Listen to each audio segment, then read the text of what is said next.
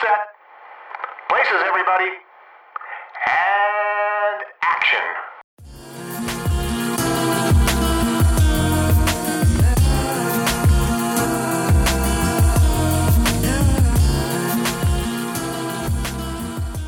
Hi guys, welcome back to Black Girl Film Club, a podcast dedicated to mute. Wait. Okay, wait. Take two. Hi guys. Hi guys, welcome to Black Girl Film Club, a movie podcast where two Black women discuss movies. Tonight, our episode is going to be about 1998's The Players Club. And you thought we were kidding, and we weren't. We were totally serious. And I feel like we might have made a mistake. I forgot exactly like all the stuff that happened in this movie. And about midway through, I was like, oh no, what did we do? Yeah, there's a lot.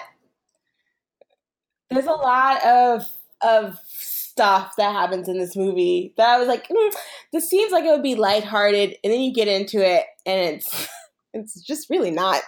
Oh. And if you are listening to our second episode ever, I'm Brittany. I am a Black woman based out of Cleveland, Ohio, where my profession is being a Black lady publicly, 24/7. It's a good profession. All day. Ashley, if you want to introduce yourself. Yeah, I'm Ashley. This is your first time listening. I am a designer from Dallas, Texas. I also am Black all the time. With a capital B. Every day. So yeah, I guess it's my fault that we're doing this episode. So, but I know people have watched this movie. So I don't feel bad necessarily. So like this movie for me was a movie that I snuck and watched in middle school. So I've seen this movie quite a few times. I remember tidbits about it, but like watching it again as a grown-ass adult grown person, I was like, oh, I literally had no business being anywhere near this movie in middle school. Like, I shouldn't have been in, like, sixth grade watching this. Yeah, the first time I ever watched this was actually not that long ago, but it was surprisingly the last, 20 minutes or so were, the serious, high drama. And it was on TV. I'm pretty sure it was on VH1, on, a Sunday at midnight type of thing. And then it went to commercial, and of course I was out of there because I have a terrible attention span. So but yeah, I think a lot of these older movies, it's weird watching a movie from this movie is almost 20 years old. I found out it's I think April Yes.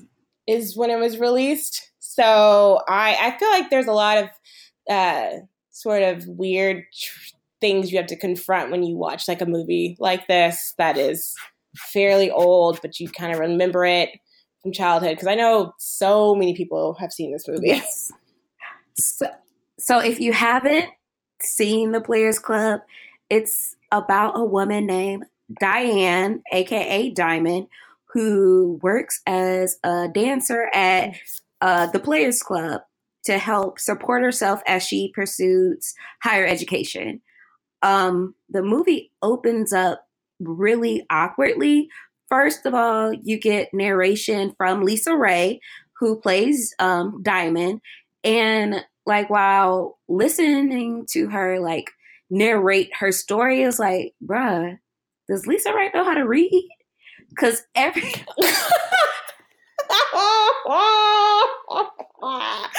can't believe you.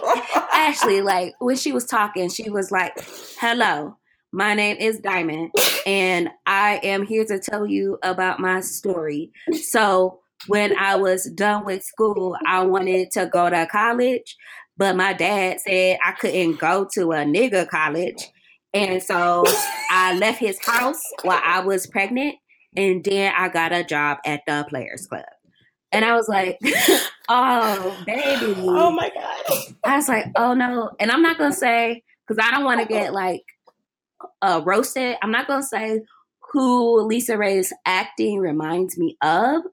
But if you think about her performance and think about someone who's beloved by many, their acting styles are very similar.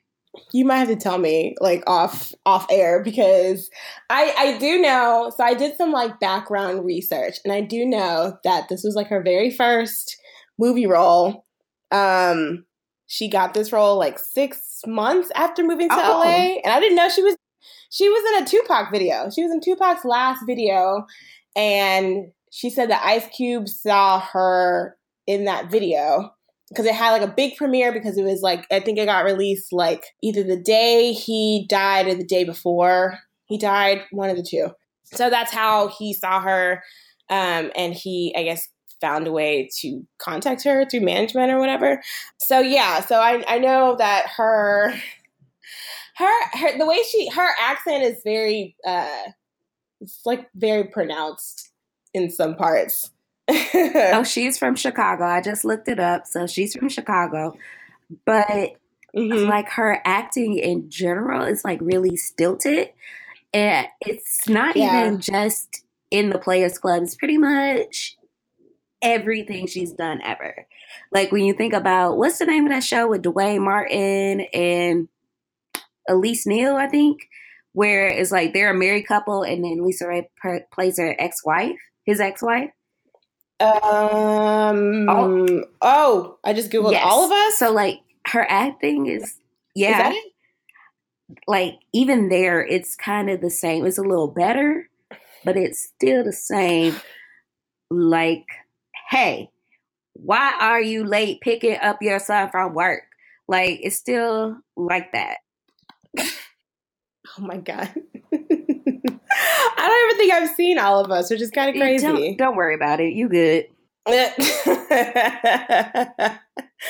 I mean, you know, there's some parts, honestly, I mean, yeah, you don't have to say that she's the best actress, because she's not. But it's fine. But like, you know, when I remember this movie, I thought that she was like put out of her parents' home because she was pregnant, right? She actually wants to go to a famous HBCU, which is like a fictional one called Southern Tech. And I was like, oh, is that supposed to be like Southern University in Georgia Tech? Is that, or something like that? But it's yeah, her father reacts like really, really strongly to her wanting to go to this black college, which didn't make a whole lot of sense to me, because he was like, you're not gonna go to that school now with my goddamn money. And I was like, okay. I mean, she wants to go to college. Like, let the girl go to college. So like when I was younger, I thought that she was put out of her parents' home because she was pregnant, because you get people who do stuff like that. But I thought it was like ridiculous for her father to be upset that she wanted a higher education at an HBCU. And he called it a nigga college. And I was like, bruh, I done been to 2 nigga colleges, bruh. Like, I got a good education. Shout out to the unsinkable Albany State University in Albany, Georgia. Like, that's where I went to undergrad, and it was like a great experience. And I just didn't understand why her father was so angry about her wanting to go to a HBCU that he put her out of the house. Like, that was weird. Yeah, and they don't really explain it either. No. They don't explain why he was so mad, other than he just didn't want to pay her to go to that school on his dime. I don't know why he didn't think that it was a good enough school, or other than that, it's a nigga school. So, but they're all black. So I'm like, well, why wouldn't you want to? I mean, I don't know. People are. The older generation confuses me. And that was another thing. Like, they were upset about her wanting to go to HBCU, but they were fine with her working at the Players Club. Like, okay, yeah. So that part, and then also like the thing about it is like when they get into this fight, they don't really get into the fight about her being pregnant, because you don't see that she's pregnant until she's like leaving the house and her mom is calling her back, and she's like visibly pregnant.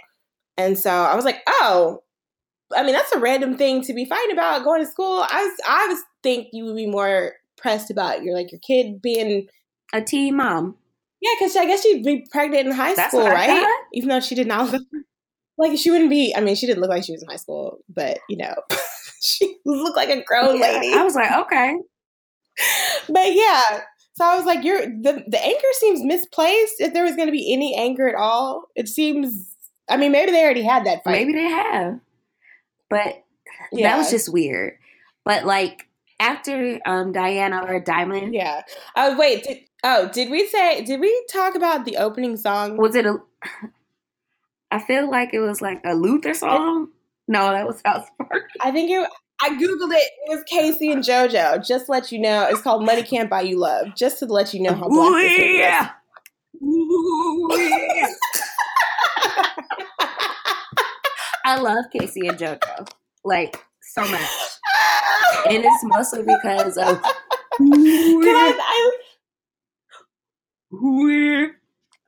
those ad libs are a treasure.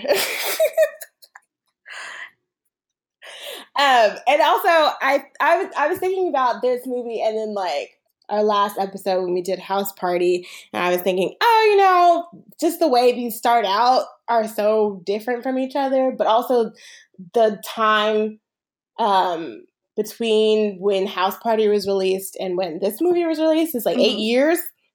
So you kind of see how, I guess, Black culture had changed, and especially like hip hop in general, because for those who don't know, this is like written and directed by Ice Cube, who I don't even know. Yeah, did NWA come out? Yeah, they were before House Party. I feel like they released their first album in like 88, 89, and I feel like Ice Cube went solo around 89, maybe. Definitely, I feel like okay, wait, I'm looking it up because I don't want to be wrong and get my black card revoked. So NWA, they were active from 1986 to 1991. But I feel like Ice Cube released solo music around 90. Yeah, he started releasing music on his own, and then he was also like acting, because I did see that. And of course, you can't talk about Ice Cube without talking about Friday, which he did in 95. So he was already kind of known, I guess, for being in movies. For people who don't really know Ice Cube's like filmography, or know Ice Cube, maybe you know Ice Cube's filmography, but you maybe might be more familiar with him and his more family-friendly things. He actually had, some good movies that were released in the 90s. Definitely. And you forget Menace. Well, he was in Menace to Society. Is another good one. But like when you just mentioned how like hip hop had changed from like Kid and Play to where we are like in 1998, like you just make me like so grateful for Ice Cube and NWA, because when I listen to, if y'all roast me about this, that's fine. But like when I listen to like the rap music from the early 80s, I'm like, these are trash bars, bruh. Like, I hate all this music. I don't like, I said a hip hop, a hippie to the hip hop, and you don't stop. Rockin' to the bang bang. Like, that's trash bars. Like, this isn't fun. You're not saying anything. I guess I like the grittier, more urban hip hop, like NWA. Like, yeah. Like, fuck these police, though, for real. And why should that not even be an NWA song? Yeah. I was thinking about this song. I was thinking about how, like, a Kid and Play, like, those two characters would probably never exist in, like, a movie like The Players Club. Oh, no. What? I mean, honestly, well, maybe Kid could exist because Drake exists and he goes to strip clubs. He falls in love with You know what? strippers all the time. Drake does fall in love with strippers. So I think he can maybe make it work. I feel like Bilal probably would get his ass beat for shooting his mouth off a little too much. And maybe Play, I feel like Play would probably be a patron of the Players Club. I think he would be a beloved patron too. Kid would be that creepy one that literally, I feel like he would be just end up being a trick because all the dancers is like, bruh, like I'm a little short on rent. You got like $6,000, and he would be like, "Okay, you love me, right?" And they'd be like, "Yes." He was like, "Can you give me a hug?" And they're like, "No," and he would be okay with that. He'd just be proclaiming his love to every stripper.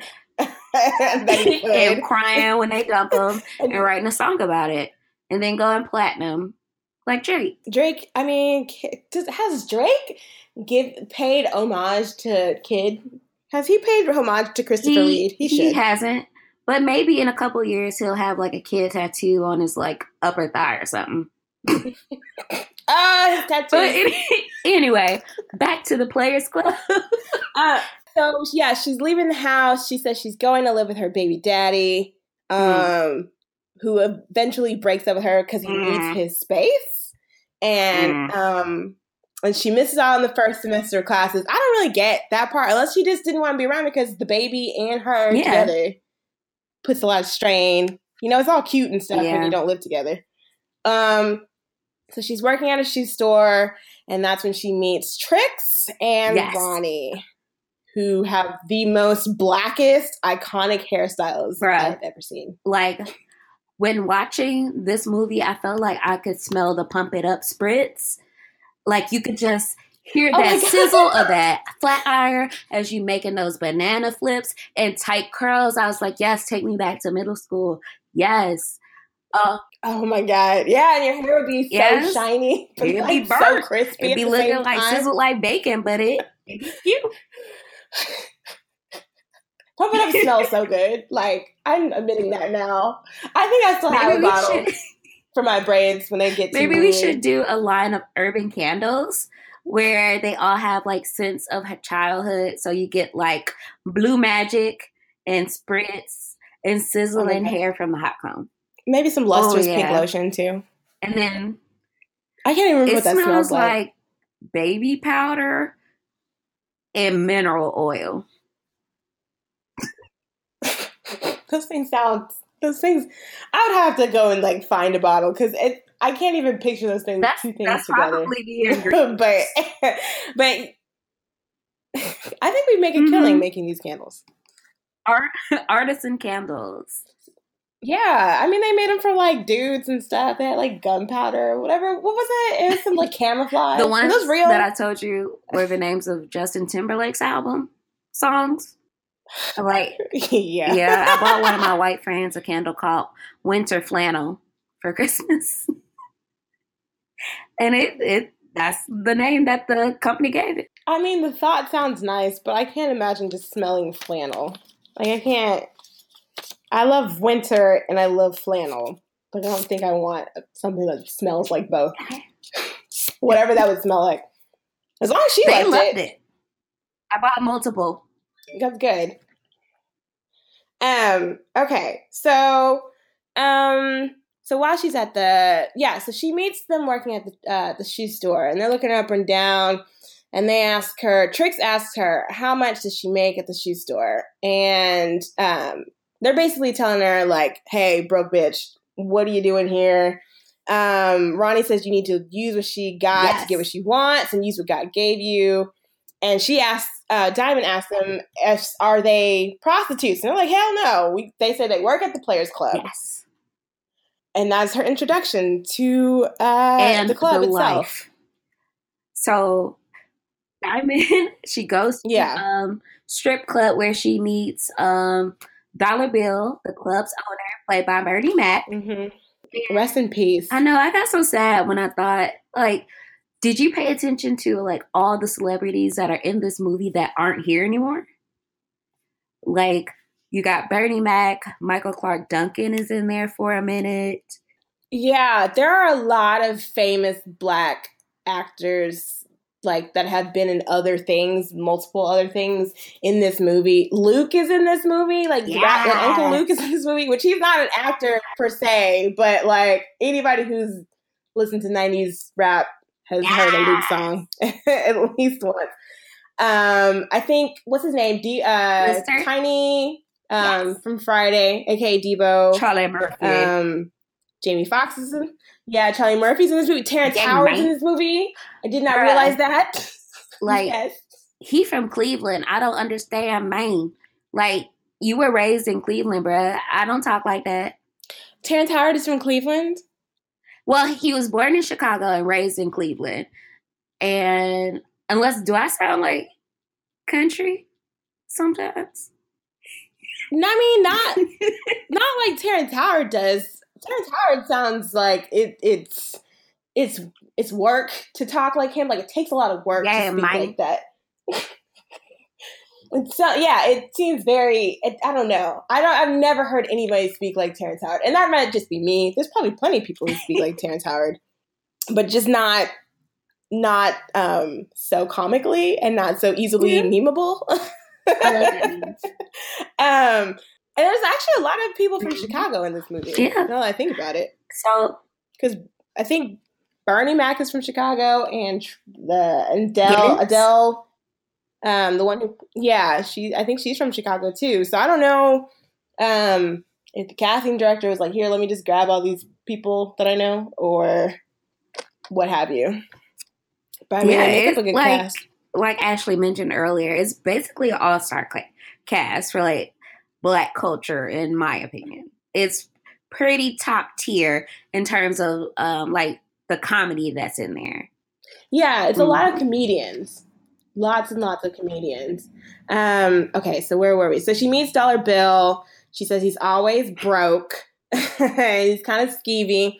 And doesn't look her in the eyes, of course, which I mean, I don't know if he would if he was looking for a dancer. But so he told her that she can get a shift at the club like that same night. And then you get to the dressing room scene.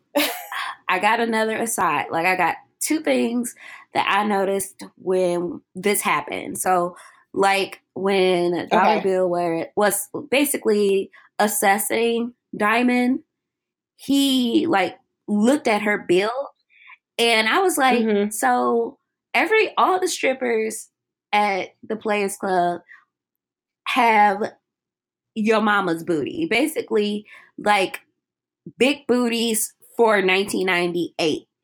And what is going on in strip clubs now is like, feel like all Black strip clubs are filled with basically centaurs. Like, everybody got ass for days. You could have a picnic table on it and eat off of it. And I feel like we have white people and Jennifer Lopez to blame. Like, when... Yeah. Can we attribute this? I'm assuming we're attributing this directly to Kim Kardashian. Okay, so this is my theory. So I feel like Jennifer Lopez was the first ethnic booty that white people paid attention to because they were kind of used to their booties being shaped like smash pack lunches. So they weren't used to seeing like a nice butt. So when they realized that J-Lo had a dunk, they kind of wanted to get that for themselves. So when they were doing that, they were really focused on their butts. And then I feel like Black women had to work harder because, like, you got a little girl getting a high five. Well, you got a young lady getting a high five for having, like, Little Debbie snack cakes when you got a whole pound cake. So you got to outdo her because you got to kind of compete. And I feel like that's how we end up with, like, Blac Chyna booty. Bless her heart. They showed a picture the other day, and I was like, this booty look uncomfortable. When they show, like, Kim Kardashian, her legs look like two popsicle sticks attached to a watermelon. She looks ridiculous. She's shaped like an ice cream cone. That's not cute. Like, it's sad. There's a weird sort of they're kind of missing the extra thigh meat that you gotta have to support these asses. I understand that everybody wants to get a new ass installed by Dr. Miami. Like, I feel like Dr. Miami can build you a butt out of anything. But I feel like y'all people shouldn't try to achieve the Kim Kardashian butt, because what is it gonna look like in like 20 years when she's a good like 62 and like her butt's still big, but the rest of her body is like withered and old and plastic. I don't know. I mean, we're still kind of in the I guess the early stages of, well, not the early stages, but like a lot of the people who get a lot of plastic surgery when they're young haven't really aged to the point where we'd be able to tell. Like, we don't have like big, like lots of sort of like examples of like, here's a woman who got plastic surgery when she was young, and then all of a sudden she's old, like now she's older, and this is what happens. Like, I don't know, because I never really pay that much attention, I guess, to the plastic surgery girls. I mean, you gotta do you, I guess. But it is kind of interesting that has sort of become like the new norm. Yeah. Which kind of hit me out of nowhere, because I was like, oh, okay. But also, like, I mean, I've definitely kind of didn't really have the booty until I started roller derby. I still don't have no butt. Like, I feel like when you try to, like, if I'm walking past and a dude look at my butt, I'm like, oh, bro, you ain't nothing back there. You got to focus up here, bro. Got to focus up here. But, like, I don't know, like, all the strippers at, like, the Players Club, they were shaped like people. Like, just really thick people. And I'm not booty shaming nobody except for Kim Kardashian, okay, guys? Because, like, if I had, like, when I get my income tax check, I kind of want to go to Dr. Miami and get a new booty installed. So I feel you guys. But back to Diamond's first day. Yeah, she's in the dressing room with all the girls, and she's kind of standing there, and she looks very awkward, because it's clear she's like, I think I've made a huge mistake. There's a lot of lots of metallic fabrics, which I appreciated because I love nice metallic fabrics. There's girls fighting in the corner. Like, all the costumes were great. Yeah, there's a lot of good costume work in this movie. But yeah, so Ronnie comes up to her and smacks her on the butt and says, "What's up, new booty?" Which is funny, but also it kind of sets it up for like things that happen later on down the movie, because this happens more than once. Like, she always greets her by smacking her on the ass. And so Diamond's like, I don't think I should be doing this. I made a mistake. And Ronnie's like, here, take this drink this. And she kind of gives her tips on like how not to be nervous. But in the middle of this, she sees a girl she knows and goes and like confronts her and demands money from like a party. Yeah. So it's clear that she, number one, runs shit. And number two, she's got girls working outside the club. And I feel like that scene basically sets up who Ronnie is as a character. One, you get, like you said, she runs shit. Two, you get that she is a sexual predator. Like, that's what she is. Yeah. And this is something else that I noticed about the movie that kind of, it reminded me of things that happened in House Party. There is a lot of awkward and weird homophobia and biphobia there. Especially with Ronnie, because the way I read Ronnie is that she's either a lesbian or she's bi. I feel like she's probably a little bit more bi. But it's always like really weird remarks made about her to everybody. But honestly, like, she is a predator. She needed charges filed against her for a lot of different incidents. But a lot of that is kind of played for laughs, but it's not really funny. You know what I mean? Yeah. And it's kind of weird because, like, usually the stuff like the I guess when she is sort of like hitting on girls, it is seen as more predatory, which kind of sucks because there's no like examples of like a girl being into other girls and it not being looked down on or seen as sort of like creepy or leading to like violence, which I guess we should pause and say there is like multiple instances of either assault or like allusions to assault or rape in this movie.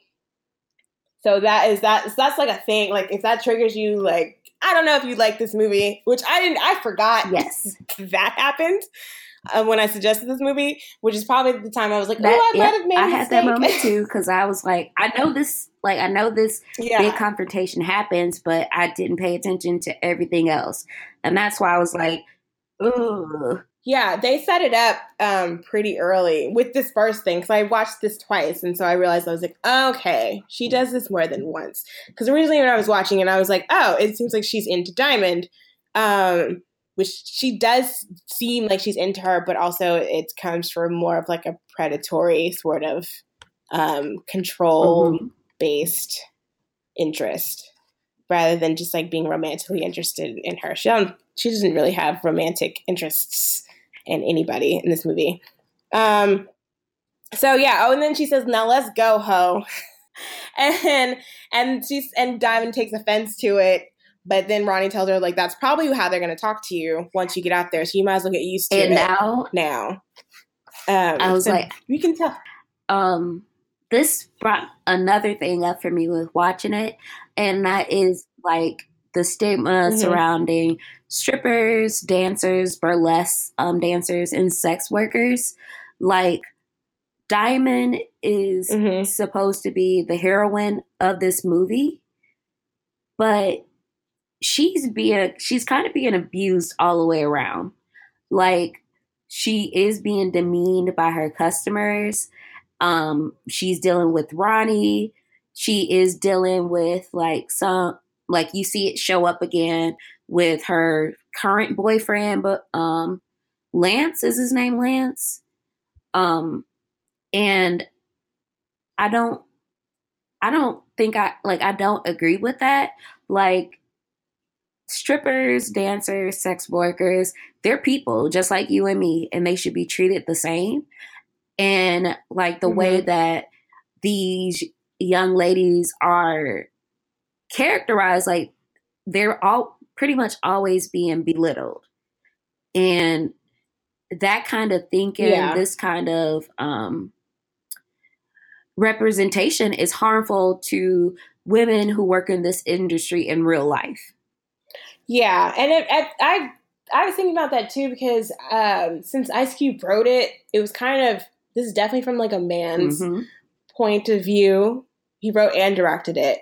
So it is kind of, I did think a lot about like who is supposed to be, I guess, the heroes of the story, because it doesn't seem like Diamond really wants to be a stripper, and she doesn't like working at the club. Like we see that later. Like she's like, I'm here for money and to get out, which is fine.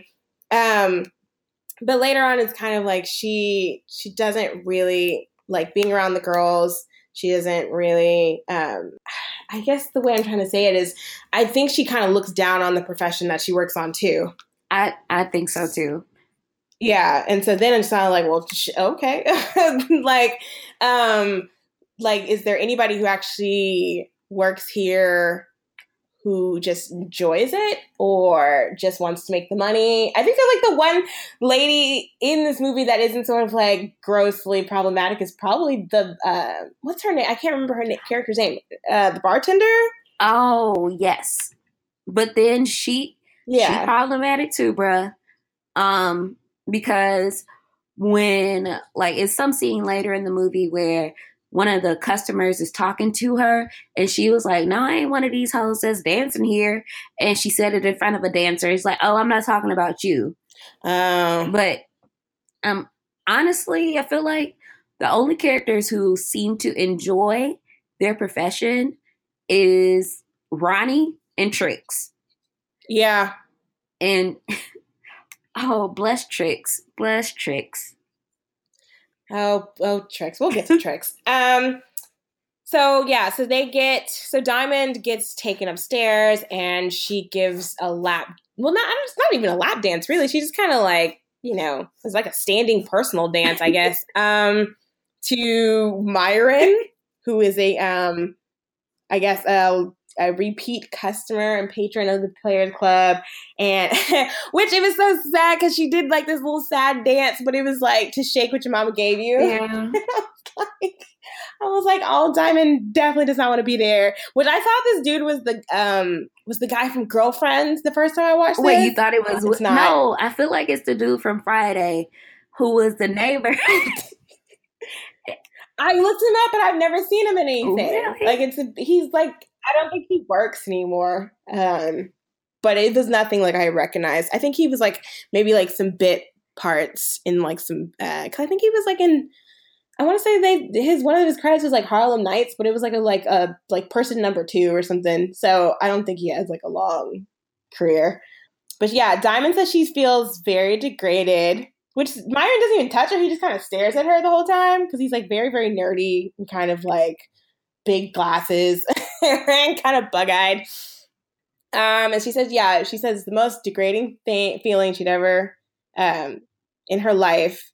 And she felt degraded until she kept drinking. And then she said she was fine. And the money was fast and easy, which is interesting because I see a lot of people on Twitter all the time and like, man, if only I was a stripper, it'd be so easy. I can make all this money in like a week or like a month. But I'm like, there's a lot more that goes into it. And I don't think people realize that. It's not just like something, I mean, some people can do it, like pick it up and be fine, no problem. But I think a lot of people sort of underestimate like the work that goes into it and like who you're dealing with and like how you're dealing with people and the conditions at the club and all kinds of things. Mm-hmm. Like, I know for me, I can't make my ass cheeks clap like hands.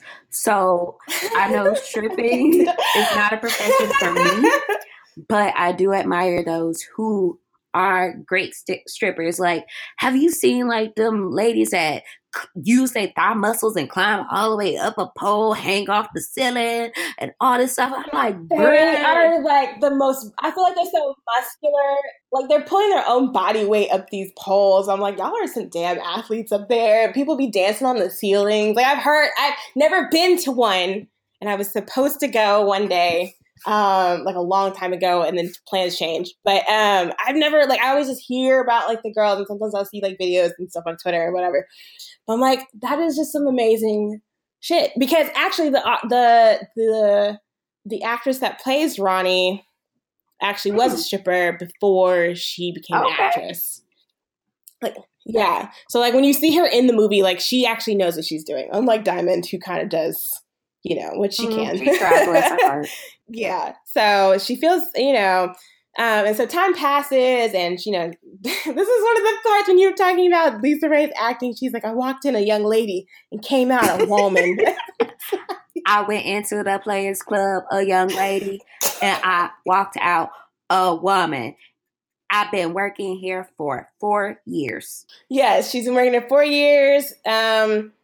During school, she has a new boyfriend named Lance, and she starts talking to her father again, which is a big thing. And so everything is really chill. And then her cousin Ebony shows up, who is played by Monica Calhoun. I love her, like, as an actress. Yeah, I love her too. And Ebony is 18, and as soon as she sees Diamond's apartment, she immediately wants to work at the club. And I think she gets sent there from Tallahassee because her mom was like, please keep an eye on her because she's doing a lot. They never say what she's doing, but I guess it is suggested that she's kind of a wild one down there in Tallahassee. And like this was another weird thing because Diamond just gave us a 15-minute speech about how she hated working at the Players Club. But once her little cousin come in, who she's supposed to mentor and look after, okay, I'm going to get you a job at the club. Like, why would you let your younger, obviously gullible and impressionable cousin come to work where you hate? Yeah, I don't I don't know if that was a good decision on her part, or was it just going to be one of those things where like, fine, I'll take you because you're not going to stop asking me. And, you know, because like in later parts, like it's very obvious that Diamond's family knows that she dances. Because, yeah, and it's weird to me, at least, because it's like she seems like she hates it so much, but she's very open about working there. So I guess it's one of those things like maybe Ebony already knew about it. And she was like, oh, I want to get in. And like, I'm 18 now, so I can. And I'm sure like, even if she had tried to stop her, Ebony probably would have gone and worked somewhere else. Too. So maybe it's like one of those ways where you can keep an eye on her without like being worried that she's at a different club by herself. So this is the part, they take her to Dollar Bill, and this is the part I like screamed laughing at. Because Bernie Mac has this whole monologue about how stripping started in Africa by white men looking at black women. But like the way Bernie Mac, I completely forgot about the way Bernie Mac used to enunciate certain words and pronounce certain words. You go, these niggas. Like, he talked like he coughing, and it's so great. These niggas. Like, I can't do it. He kept calling them beautiful black women, and he said he didn't even call it their pubic hairs, he called it their public hairs. And then in the middle of his thing, he's like, all of a sudden he yells, titties, ass.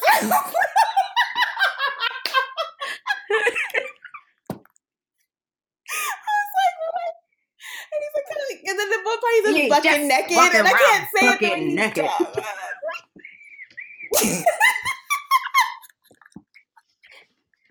The way he enunciates it, I'm pretty sure you can find this on YouTube. And if I can, I'm gonna put it like a link on our Twitter or something because it's so funny.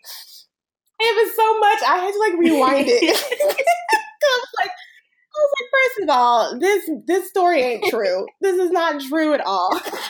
And number two, like, this is such a roller coaster in his like speech that I'm like, I can't look away. I need to work. I want to work on my Bernie Mac impression because the way he says bucket naked kills me. Oh God. But yeah, so in the middle of this monologue, there's a shot of Ronnie.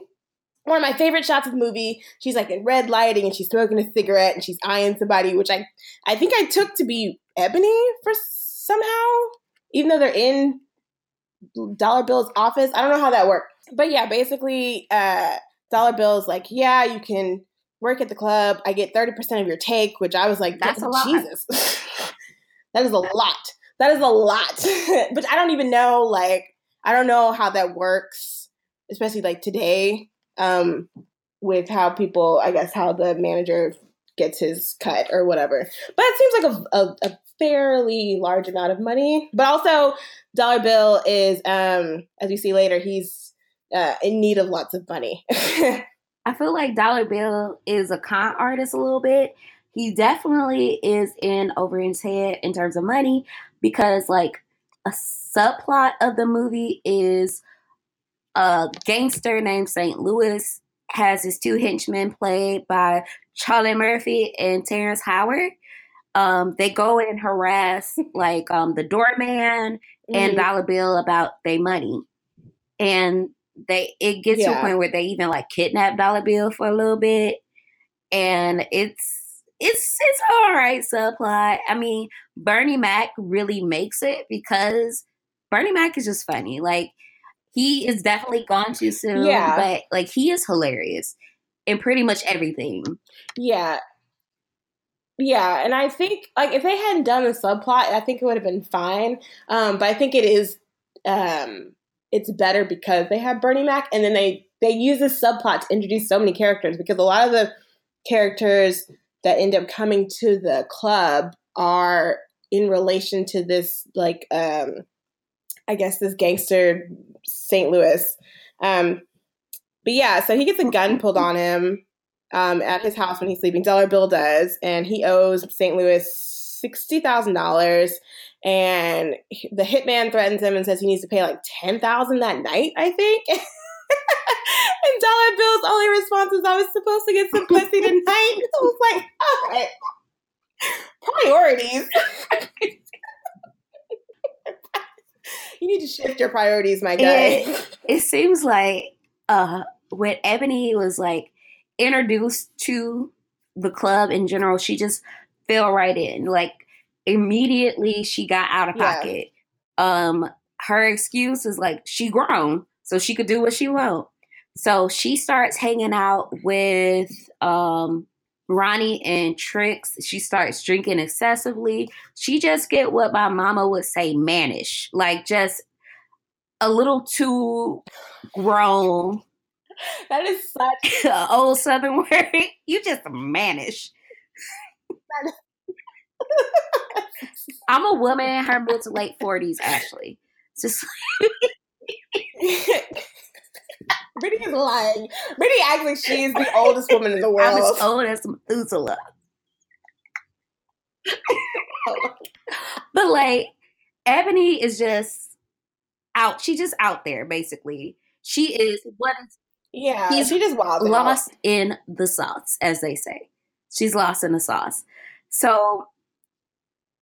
Lost in the what is it? Lost in the sauce and caught up in the game. Yes. Is that how it went? She's lost in the sauce, bruh. Yes, praise that Twitter story, because that was an iconic. I don't care if it was fake. That was iconic. Zola and Jared and the white girl. That was a wild ride. That was the most entertaining hour, because I read that whole thread. Somebody had saved them out into like a story.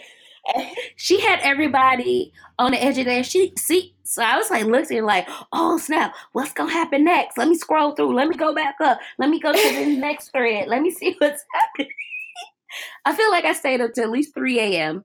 If you guys don't know what we're talking about, I feel like last year, 2016, it was a user that posted that's a fictional story about a run-in she had with some dude that owed money. How she was dancing and met a white dancer, and it escalated to this story that had Black Twitter on the edge of their seats waiting for the next tweet to come out. It was I still have this saved. I have the whole thing saved on Imgur. We gotta put it up when we post this episode. Yeah, I have the whole, like, I don't know how many tweets it was. It was a lot. But I was on the edge of my seat. And they offered her a movie deal or something. I don't know what happened with that. I feel like Twitter lied to folks, but that was a thing. I think James Franco wanted to do it. And I'm like, James Franco, slither back in your fucking hole. Oh, okay. Back to the story. Okay, so yeah, while Ebony is doing the whole like hype to be stripper thing, Diamond, this is the part that made me so confused. So Diamond is like, tells her son, don't tell grandma that Ebony works at the club. And also, don't tell her that she's been staying out all night, and don't tell her she's working at the club or something like that. But basically, like, Diamond's son definitely knows. Diamond's whole ass family know about the Players Club. He's maybe like everybody do. Yeah, which is so. I thought it's weird. Not that like you can't be open with your kids or whatever, but I thought like she would. I was always under the impression that Diamond would probably keep this all a secret, because Diamond's son knows, Ebony knows, her parents know, Lance knows because he met her at the club. Yeah, because he met her at the club. So it's kind of like, I don't know how much Diamond actually hates it, or she's just like, fuck it, I'm not going to be there that long, so I don't care if people know, because I'm doing my 4 years to pay for school and then I'm out. 4 years is a lot of time to invest in a job, honestly. That is a really long time. It doesn't sound that long, but it's actually an extremely long time. So I was gonna say, go ahead. So one of the scenes featuring Ebony, she is staying with Diamond, Diamond's son and her boyfriend. And one day she come out into the kitchen with a like t-shirt and drawers on. And Diamond is like put on your clothes because Lance is here. And Ebony like, Lance ain't nobody. And that reminded me of that meme that trifling ass dudes be like, if your girl if you was at your friend's house and this girl came out like this, what would you do? Like that reminded me of that meme. Jesus. And I'm so glad that Twitter's over. But like, I feel like Ebony did a lot of testing her boundaries with pretty much everybody. Mm-hmm. Yeah. Which is probably why she got sent to Diamond's house in the first place. So like, you get a little bit more info about like life in the club. So one of my favorite parts of the movie, like Jamie Foxx plays Blue the DJ. And he kind of hypes people up. Yeah. Introduces them as they get ready to go on the stage. And the part that I was like screaming, laughing was when he was introducing Trix. Like, bruh, he said she stripped on an underground railroad. And I like died laughing. Like Trix is supposed to be a seasoned dancer. I feel like she's probably like 32 at the most. But they treat her like she old as hell. And they play her like she ugly. I'm like, Adele is okay looking. Like, yes, her teeth are plus size, but it's good. I mean, she get money. Oh my God, Brittany. But like, not plus size. She got plus size teeth, but it's all right. But like, when she get on stage and she started doing her little dance, everybody in the club just walk out. And I'm like, oh, why did they do tricks like that? That was messed up. Yeah. And she was dancing. She did kind of have like an auntie dance. Like I don't know how Trix is. If Trix really has some tricks, or is she just like one of the auntie dancing type? Because it seemed like she was. I don't know if they gave her enough time to really show us if she could dance, but what was happening didn't seem like it was going to lead to anything further. But she did have a fan. She had one fan in the audience. I noted him the second time. He's like, I love you, Trix. And she's like running back and she's cussing and screaming at the audience and stuff. And he's like, I love you, Trix. I love you. And like, well, as long as you got one fan out there. Maybe when you were talking about that, it made me think of that episode of Martin, my favorite episode of Martin, where Pam is throwing Gina a bachelorette party, and they got that cake with a stripper in it, and then Brody that pop out, and he do his little dance. That's what I think Trix would probably dance like.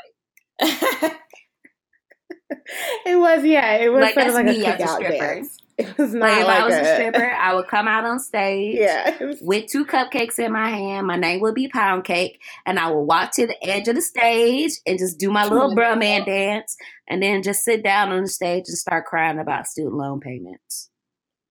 That's my whole routine. I love it. Pound Cake.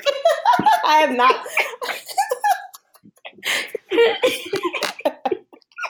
I have not thought of my stripper. Is it? Well, I got a couple. So I would do Pound Cake or Sutter Home Mommy. Come to stage. Hashtag wine mom.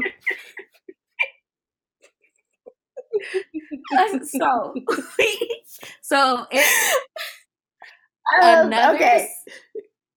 We're talking, like, I feel like we're on a part where Ice Cube's characters is introduced. So it seems like Ice Cube and his friend, played by a dude that was on Jamie Foxx's show as his friend. Is that where he's from? I could not recognize him. I didn't even remember his name for most of this. It turns out his name was Clyde. Clyde and Reggie. So Clyde and Reggie work for St. Louis, who is the dude after Dollar Bill for his money. So they go undercover into the Players Club. And I didn't realize that a lot of the men, it took me forever to figure out why Reggie and Clyde were there, but also like a lot of the men that go to the Players Club are actually watching Dollar Bill for St. Louis, because Dollar Bill keeps telling his doorman, whose name goes by Lil Man, that he's not there. Tell them that I'm not here, I'm out. And so they keep coming to look for him to get their money. And he's like, and little man's like, I'm not here, he's not here. You just have to come back another time. Don't park and up he be talking here, a move your lot car. of shit too. Yeah, and the crazy thing is that's the same guy from Friday, the my neck and my back. Smokey, you over there taking a shit?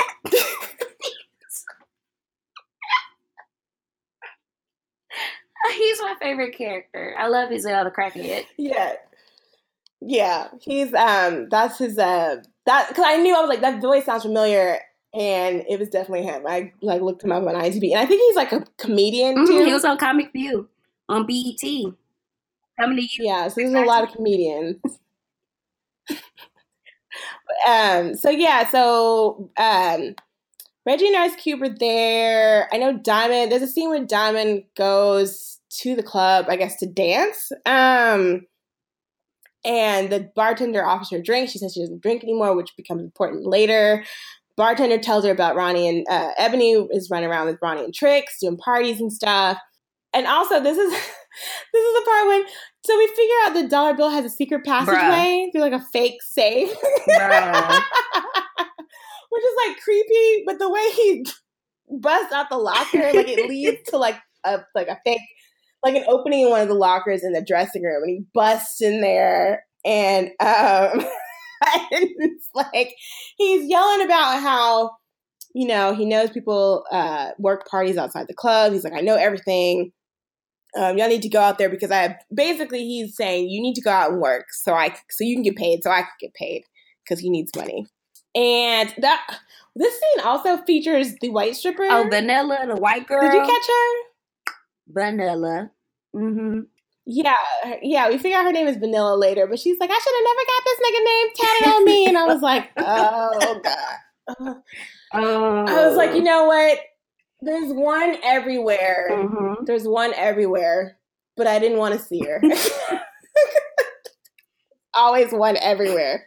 So yeah, Diamond figures out that Ebony has been working with Ronnie and Trix and found out that she's working at an all-girls party and thinks that she left with one of the women at the party. And she gives us like this really sad, like half-assed sort of like talk about how she doesn't need to work these parties and do all this extra stuff with Ronnie. And it's like basically to stay away. She says, you need to slow your roll down. And I was like, oh, you sound like somebody's mom. Mm-hmm. Well, she is, but like, that would not convince me to stop doing anything.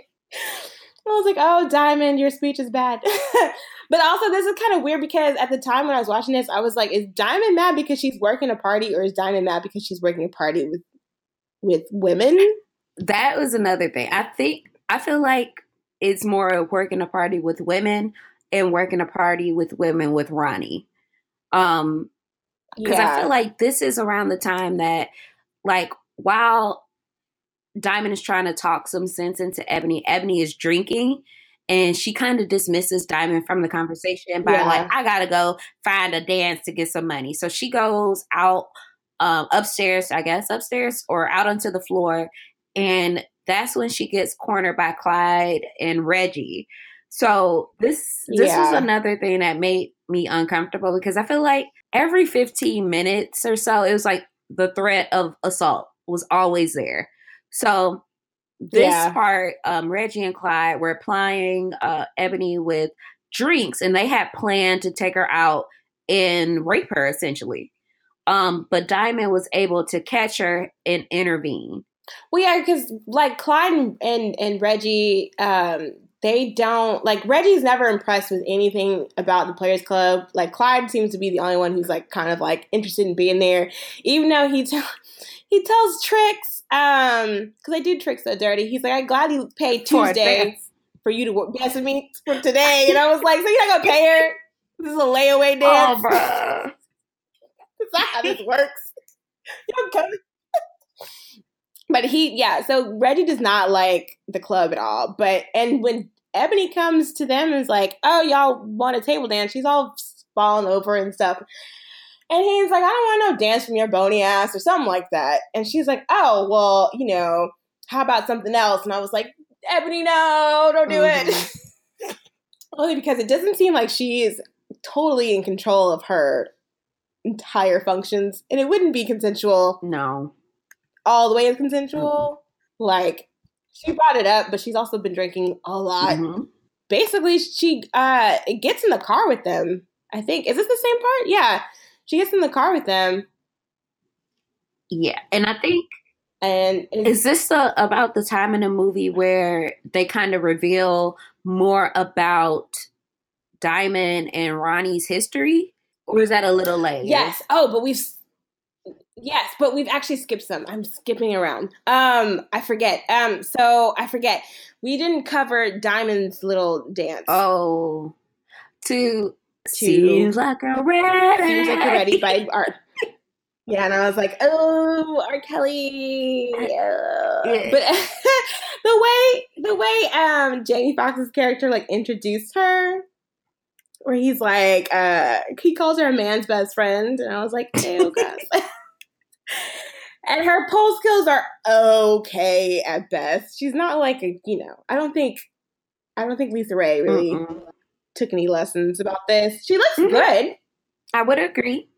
She looks great. And Ronnie's watching her. Yeah, Ronnie's watching her in the background. She's always watching her. And also, this is the part where we find out that Lance already knows about the club because he met her at the club. But he's mad because she's never home and they don't go out. And this is when Ebony does her whole Lance ain't nobody, walking around in her underwear type thing. Trifling. And yeah, and I wrote that it sounded like something from fucking Six Brown Chicks. Have you seen that every Wednesday? There's those posts. I love those fictional tales. I don't know who writes those, but those are so messy and great. Intense. And I'm like, how does that even work? Are y'all being serious? Like, this is like the reader letters, but like on steroids, because I'm like, that could never happen. Could that really happen? Like for this one, for example, the man I love will not keep my past mistakes in the past. I was drunk, we was arguing, and I stabbed him in the shoulder. Now I want to reconcile with him, but he won't come back. He says, you remember that time you stabbed me? That's so mean and petty. What should I do? like, bruh, this can't be real. Like, I don't think any of these stories are real, but I appreciate them every week. No, yeah, they're riveting. They're fucking riveting. So Diamond sleeps through her journalism class, but she's still in because she's been working at the club. I've got some stuff basically the side plot's happening with Charlie Murphy and Terrence Howard. They kidnap Dollar Bill with the intention to torture him. Which Terrence Howard is wearing the ugliest outfit at this point. He dressed like he's Pimp wearing C, bruh. Would Pimp C wear a gold shirt and an ugly orange hat? Yeah. Maybe. Rest in peace, Pimp C. Yeah, I don't want to do him like that, but Terrence Howard is wearing some ugly shit. And this is about the time I was like, oh my God, he sounds and looks like Terrence Howard. Oh my God, that is Terrence Howard. I had the same realization. I was like, he was like, something, man. I was like, is that light-skinned dude Terrence Howard? Then I looked at him and like, it's Terrence Howard, man. I don't know. I guess they never like really show his face that much. So I had a lot of trouble figuring out that was him. And I think this is pretty, I don't know if this is like super early in his career or because I know he hadn't done The Best Man yet, which is how a lot of people know him. And then like some other movies too. So they pull over because they get a flat tire on the way to torture him. And the police are Faison Love and John Amos from Good Times. Oh, you look at we got him.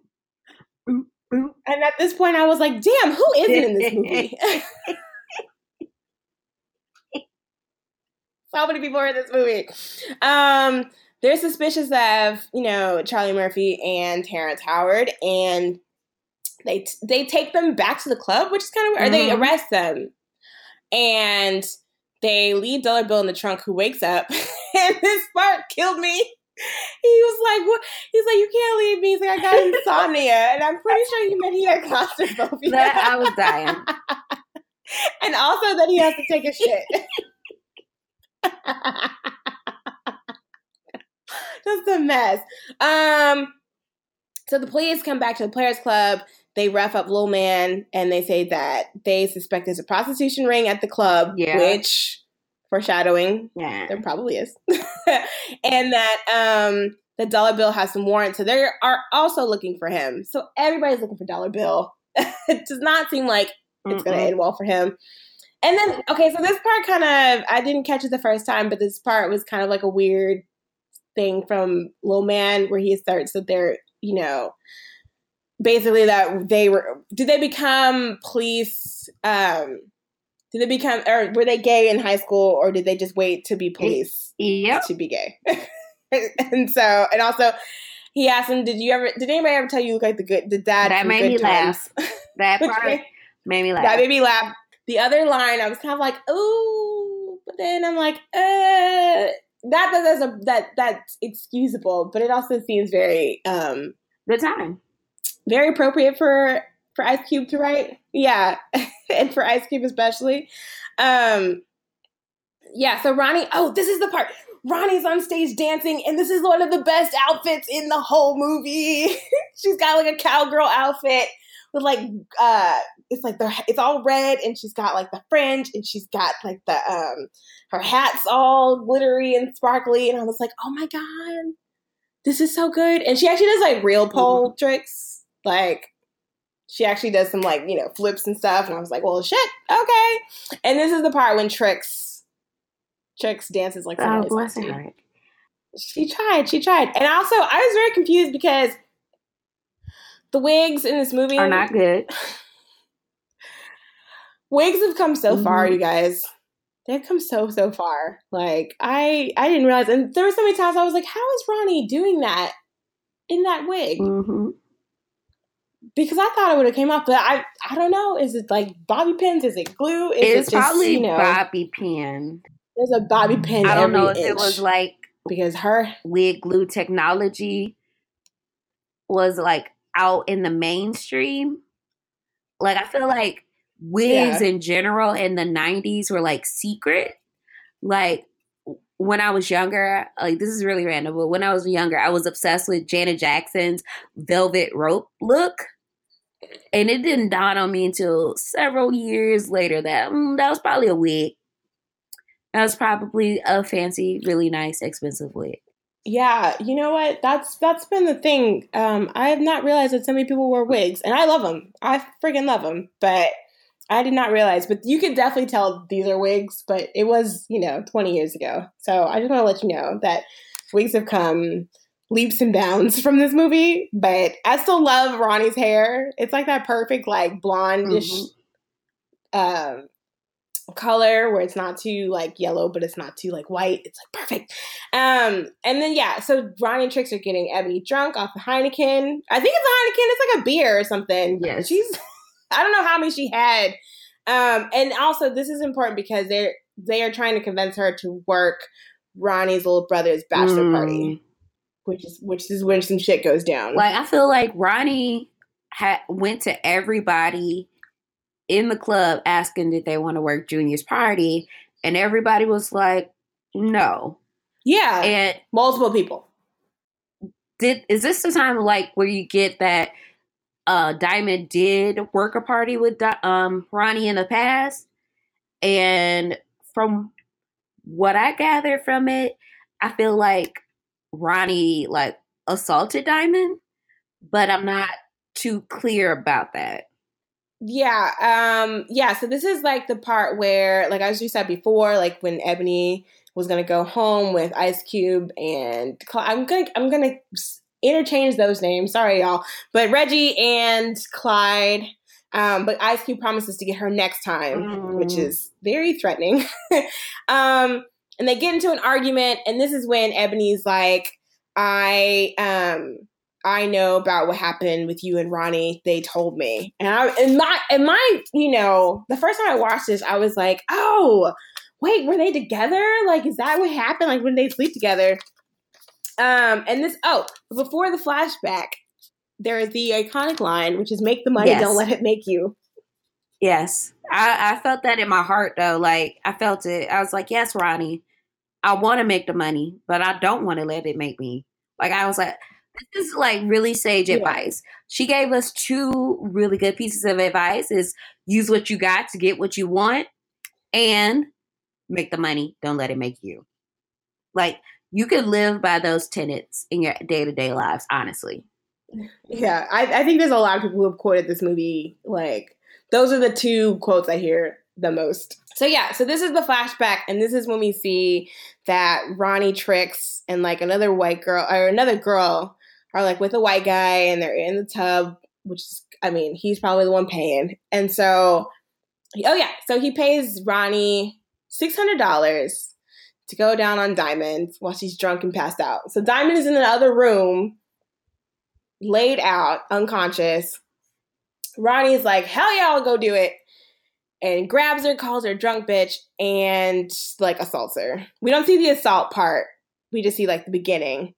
And then this is when I was like, oh, this is probably why Diamond does not drink anymore at all.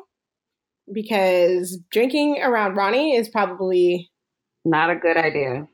Probably the unsafest thing you could do. Yeah, probably one of the most unsafest things you could probably do while working at the club. And then also just in general, there's probably is like, something, I mean, traumatic, pretty traumatic. So, so she stayed away from alcohol after that. And then, so after this part is when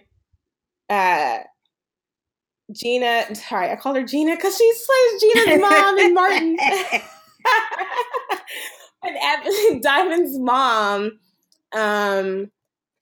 knows about the club and says, you better not have Ebony at this club doing all this, which is, I was very confused by how open, once again, I'm very confused at how open Diamond was. It's okay for your daughter, not okay for your niece. That is weird. I guess because she's older. But not by much. Yeah, she's not that much older. But then also, it's weird because, like, the way Diamond sort of talks about this place, she does not like being there. She hates it. She doesn't like any people there. She's, like, basically biding her time and she doesn't have to be there. So I guess, because her mom and her dad know, which I would think that she wouldn't tell her dad. Mm-hmm. Considering how rocky their relationship was in the past. But every family is different. Yeah, they might be just really, really open. They might have just decided to put all that behind them and say, you know what, we're just going to be completely open with each other. That's fine. But yeah, so while this is happening, Ronnie and Ebony are in her car, in Ronnie's car, very nice convertible, talking about the Players Club and saying that it's not going to lead into big money. And basically, Ronnie is saying that Ebony is her protege and that if she continues to work at the Players Club, like, it's nice, but you won't lead to any money beyond buying, like, a Honda Civic, which I think is, like, a dig at Diamond because Diamond has some old-ass car that she drives, yes, I'm pretty sure it was. I was like, no, this is what it is. Ronnie was saying, like, Players Club is only going to get you this far. I mean, you could soon see yourself in a Honda Accord, which was the car that Diamond drove. But she was like, the way you built, you may be lucky with, like, a Civic. I was like, well, damn. Wow, so you got to get the smaller version. And, like, I think this is when Ronnie really, is successful in manipulating Ebony, because I feel like right after this is when Ronnie hosts a party just so Ebony can get a taste of what she's proposing would look like. And that's when they go to the police party with all these cops, and she goes in there and starts dancing, and then she stops and she was like, you over there not paying attention, white boy. And she calls the dude over and starts smacking his butt and making him say it loud, I'm black and I'm proud. I was like, that is very empowering, Ronnie, actually. So I appreciated that scene. Yeah, it was kind of, so in these 2 backtrack scenes, she actually gives like a lot of like really quotable moments. Like Ice Cube gave her so many quotable moments. Because I mean, she said closed legs don't get fed, which I've seen many places, which is not always, I mean, is kind of problematic, but also kind of like another tenet I'm sure people have lived their lives by. But also, when she comes in the party and she says, "All right, listen, you white motherfuckers, all eyes on me." He's like, "If I catch you looking at anything else, I'm gonna beat your ass like a runaway slave." And it's like, all right. Honestly, that was my favorite part in the movie, I think. No, this is one of my favorite like parts and one of my favorite lines of the entire movie, because it's weird because these are all ATF agents, and so ordinarily, like on the streets, their dynamic is very different than what it is in this party, because she's very much in charge, and it's not that she's just in charge; that they know her.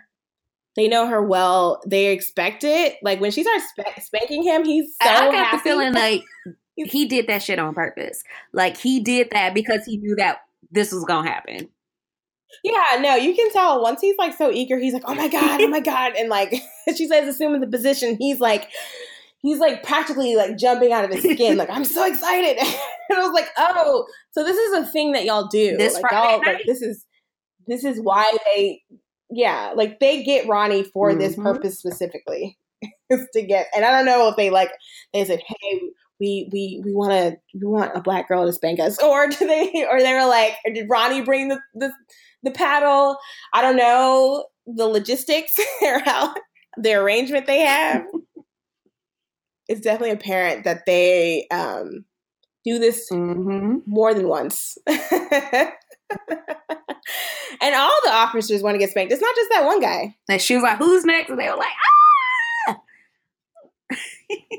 It was funny. Yeah, it was like they all were like pushing and shoving and waiting to get in line and stuff. So that was that was an interesting part, which is so crazy because it's like I don't know if I should like Ronnie. I shouldn't like Ronnie, but she's the most iconic character in the movie, just from these couple of scenes. So it's kind of very sort of conflicting because I'm like, oh, that's a Ronnie good line, trash, but bruh. You be raping people. Like, Ronnie is the worst person ever, but at the same time, you'd be like, yes, Ronnie, yes. Okay. So maybe Ice Cube did a little something with that characterization of that character. Or maybe Crystal, is her name Crystal or Crystal? Brought more life into it and gave Ronnie layers. Like, overall, Ronnie is a trash person, but she does have those moments where she shines and she becomes a little bit more of, like, it adds a little bit more humanity to her. Because she does some heinous shit now. Yeah. But... yeah, she does. But then they give her, like, scenes like this where she seems almost heroic. And empowered. And this is weird. Like, I'm just thinking about it. It's like, it's weird. Because it's problematic as hell. Like, all around. Problematic as hell. But then you get these moments. Yeah, it's kind of a weird position to be in. So what happens next? Let me look at my notes. I wrote down, I took a lot of notes for this, if y'all can't tell. This is the part when Lance tells Diamond that it's either him or the club, and basically. And Diamond kind of doesn't hesitate. Like, I need my money. I like that Diamond's focus, honestly, was like she wanted her education. Yeah. She wanted to finish school, not for herself, but for her son. Like, she knew that she had to provide for her family, so she did what she had to do to get her goals accomplished. And Lance, he couldn't hang. Like, he couldn't take it. So he had to go. Yeah, dealing with him was not going to get her paid. Because we don't know what Lance does. But he probably doesn't make as much money as she does. No one should, like, for some people, try not to set hard ultimatums like that. Because your face is going to get cracked when you don't get the answer you're looking for. Yeah, because I'm sure he probably was like, oh, she'll stop stripping for me. No, I don't know what he was thinking. And then that brings it up. She met him while dancing. Like, he knew. Yeah, you knew what it was. You knew what it was, Lance. And he couldn't deal with it, truly. I wonder if it was just the fact that it was the club. Like, if she had worked as like in an office, would he be pissed? I mean, she probably wouldn't have weird hours like she does at the Players Club, but like, I don't know if he'd be that annoyed with the fact that she worked a lot. If she had a more quote unquote traditional job, I don't think he would have had like a problem with it. And yeah, I'm sure he would. Oh yeah, that's fine. Keep working. Mm-hmm. We're making big money. Yeah. I get to live off your money. Something about him just says like, I feel like he was living off of Diamond's money. He didn't appear to seem like he had a job. So yeah. I don't know that. But he was always home. He didn't look like he had too much to do. They didn't mention, oh, I had a long day at work. I came home expecting to see you and you weren't there. It was just like, you said we was going to go to the club on Saturday. You said we was going to go get something to eat. And then you at the club. And I'm like, okay. So, and she tried to tell him, like, I need my money. And he was like, but don't you need me too? And she was like, yeah. So, like, she kind of wanted that answer. Yeah. But this also, after she tells him to leave, Ebony, you can clearly see that Ebony is plotting on Lance while eating a banana, which I was like, all right, Ice Cube. That's you can see that little light bulb in her head go bing. Like, you see this shit. Bing. Yeah, and I was like, what? It was like, all right. I was like, Lance? Lance of all people? I don't even know if she wanted him. I don't think she wanted him. I think she just wanted to do that to get back at Diamond. I feel like that was also a power move. Like, yeah, you try to stop me from making money and stuff. I'm ground. Yeah, it was a lot of that sort of like, oh, you can't tell me what to do. I'm, 18 or whatever. Oh my God, 18. What a life. So after this, Diamond goes to get her graduation packet from school, which is funny because she asked the lady if she was a smaller cap size, which made me laugh because earlier Trix had called her a big-headed hoe. I was like, Diamond, you don't need no smaller cap size. It fit perfect. It was fine. It was fine. The lady was like, I mean, you could maybe get like a smaller one. But I was like, Diamond, quit playing yourself. Get that size head. If you got a big ass head, you better represent that. But in the middle of this, after she gets her packet, this guy comes up to her and is like, oh, I heard you dance. Actually, he calls her Diamond. So does she go by Diamond at school too? I don't think so. But possibly.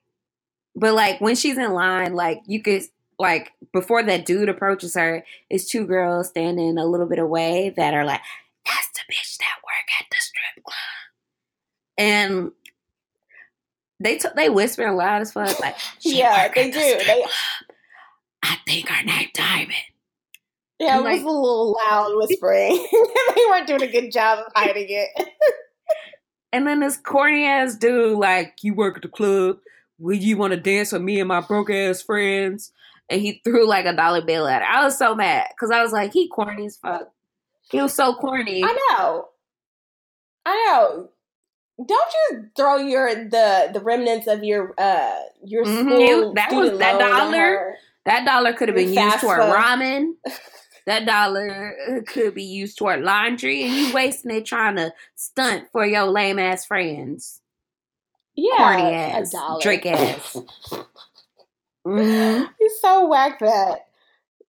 But I thought that was interesting because, like, when he asked her, like, "Is your name Diamond?" and she answers like, "Yes," and I was like, "That's a clear sign he knows you from the club, but you're in public, so I guess I don't know." It still hangs on me, sort of being confused on like how much does Diamond want people to know about her being a dancer. I honestly don't think it truly, truly bothered her until this moment. And I feel like right after this moment, she went to work. And while she was was this the part where she went to work and while she was dancing for Myron, her professor came in and she had she was dancing with her titties out, and her professor came in, and she just stopped, and she ran away. And I was like, oh my God. Yeah. I was embarrassed. I was like, oh no. Oh my God. Yeah, a lot of stuff happens in this scene because so Diamond is sad about the breakup. The bartender tells her, don't nobody want to turn a hoe into a housewife. She's like, it's not that you're a hoe. See?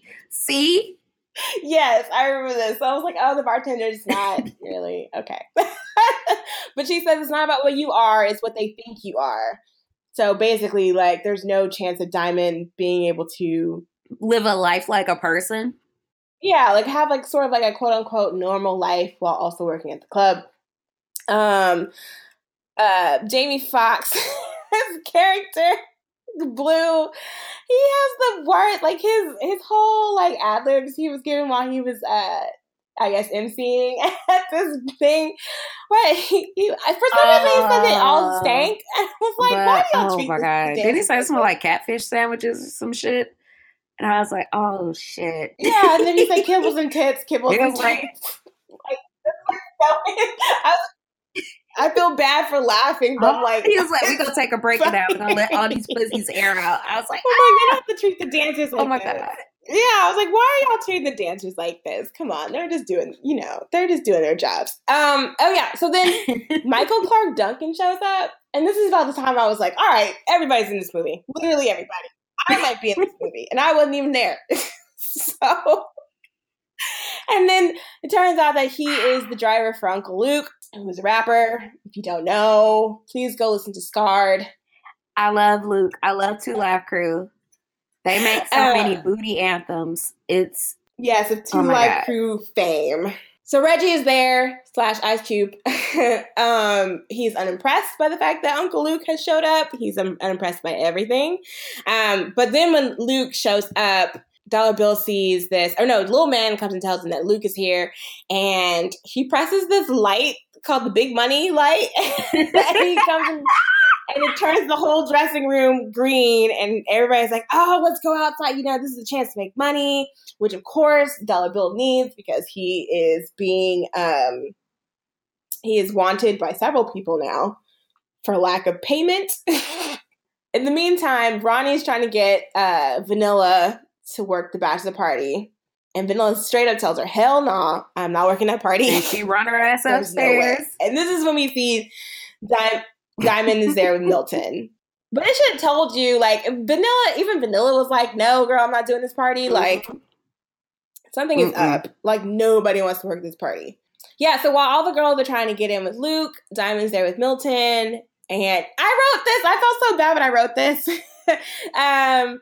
So I said maybe they should ride off into the sunset. Yeah. I regretted writing that, like, immediately. Because she's like, oh, no. She's like, Milton's like, oh, you probably want to go in there and try to get money with them and stuff. And she's like, no, I'm fine right here with you. And she's still watching them, though. She knew she wanted to be in there, paying him any attention. I would want to be in there. Like, that's big money. Yeah, probably. Mm-hmm. Let's start paying off these student loans now. And then, so her professor shows up, which I don't know. They don't really have like an interaction. No, bruh. She just sees they him make across eye contact. The room. He look up, like, oh shit, and she look up, and they make eye contact, and she's like, you can see that shit, like, oh shit, just wash over her, and she just like, she put them titties back in and run to the dressing room, and I was like, oh shit, watching this, I was like, oh my God, because I would have died. Yeah, I don't ever want anybody that, like, I know, well, really, any, like, professor or, like, boss or church leader or something like that, any kind of man that I know, like, on a professional level to see me. No. Like, it's nothing wrong with dancing, but, like, I feel like professional life, leisure life kind of need to be separated at all times. I feel like this is the first time Diamond's kind of like, oh shit, like, because again, like with her parents, she's cool, but they never probably came and saw her dance. I don't imagine. I don't imagine Magic Mike shit. That was weird too for me. Which I feel like we got to talk about Magic Mike, the best movie ever made someday. But like in Magic Mike, the little young buck, the little dude, Alex or whatever, his sister came to see his like premiere show, and I was like, why are you trying to see your brother dance? That was weird. Yeah, that is not something I would do. But you mean to me, again, families work differently. Mm-hmm. Every family is different. Every family is different. Sometimes, if that's all they have is each other, then yeah, go watch your brother jaw hump a stage. He did. Oh, Magic Mike. So Trix tries to get in with Luke, and he calls her fat. And I was like, okay. She not. Trix ain't even fat. And even if she was, like, you don't have to do that. Like, that's so, like, rude. Like, damn. Like, just be like, okay, sorry, sweetie. Like, Like, just say, we good over here. Yeah, be like, we at capacity. like we're okay. Says. We at capacity. We're okay here. Yeah, flip her a couple dollars. You didn't have to be rude about it. So while Diamond is crying in the dressing room, this is when Ronnie kind of comes and corners her, which I was like, dude, why? What was the point of this scene? Because she basically like insinuates like anything I want, I get. So you're either going to give it to me or I'm going to take it. And I was like, if I don't get it, I'm going to take it. I was like, Ronnie, why are you doing this? This is so gross. And also, like, you took this opportunity now and she's like, I guess because she was all alone, but she basically came out of nowhere. That makes me wonder, like, how many other people has Ronnie done this to? Probably a lot. I feel like because she says she basically runs the club. Which she does. So she probably has more free reign from, yes, and she has more free reign from Dollar than probably most of the other dancers. But like, I feel like a lot of the girls probably got treated like that by Ronnie at least once. Yeah. I think I agree. Yeah, even if she didn't do anything to them, like physically, just the act of just being there and being all up in your space and like intimidating you like that is done on purpose to freak them out and to, make them scared of her, basically. But then she starts grabbing at Diamonds and stuff. And the dialogue in this part, it was so awkward. It just makes me makes me think of what you said earlier. It's not good. Like, it's not good. And she like, no, stop, no. Get off. And I shouldn't be laughing because this is like kind of a gross scene, but like at the same time, like it's like fucking like, I'm sorry, it's like Sophia the robot acting. That's what it was like. Sophia with a new wig on acting. While this is happening, I'm sorry. I'm sorry. No, we're gonna give Lisa Ray a pass, damn it, because it was her first movie. No, I'm just kidding. We don't have to give her a pass. So while she's while Diamond and Ronnie are downstairs, there's a fight that breaks out, and I don't even know how the fight happened. I think Clyde tries to like get into VIP, and Michael Clark Duncan is like, "No, get out," and then he punches him in the back of the head, and then.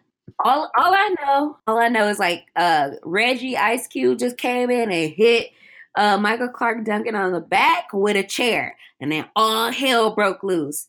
And then somebody started shooting, and all kinds of shit happened. Yeah. It was everybody starts running out of the thing. Yes, it went from okay, you got mugs, you out of the store, like you can't come in, and then like folks start shooting. They shot up Dollar Bill's glass window or something, and the whole club was just wrecked. So after that, I think Diamond returned home. Yeah. And that's when Diamond found Ebony in bed with Lance. Oh, wait. No, we skipped some stuff. Dollar. Okay, no, we have to talk about another great line from Bernie Mac, which is, "Look at my business, they done fucked up the church's money."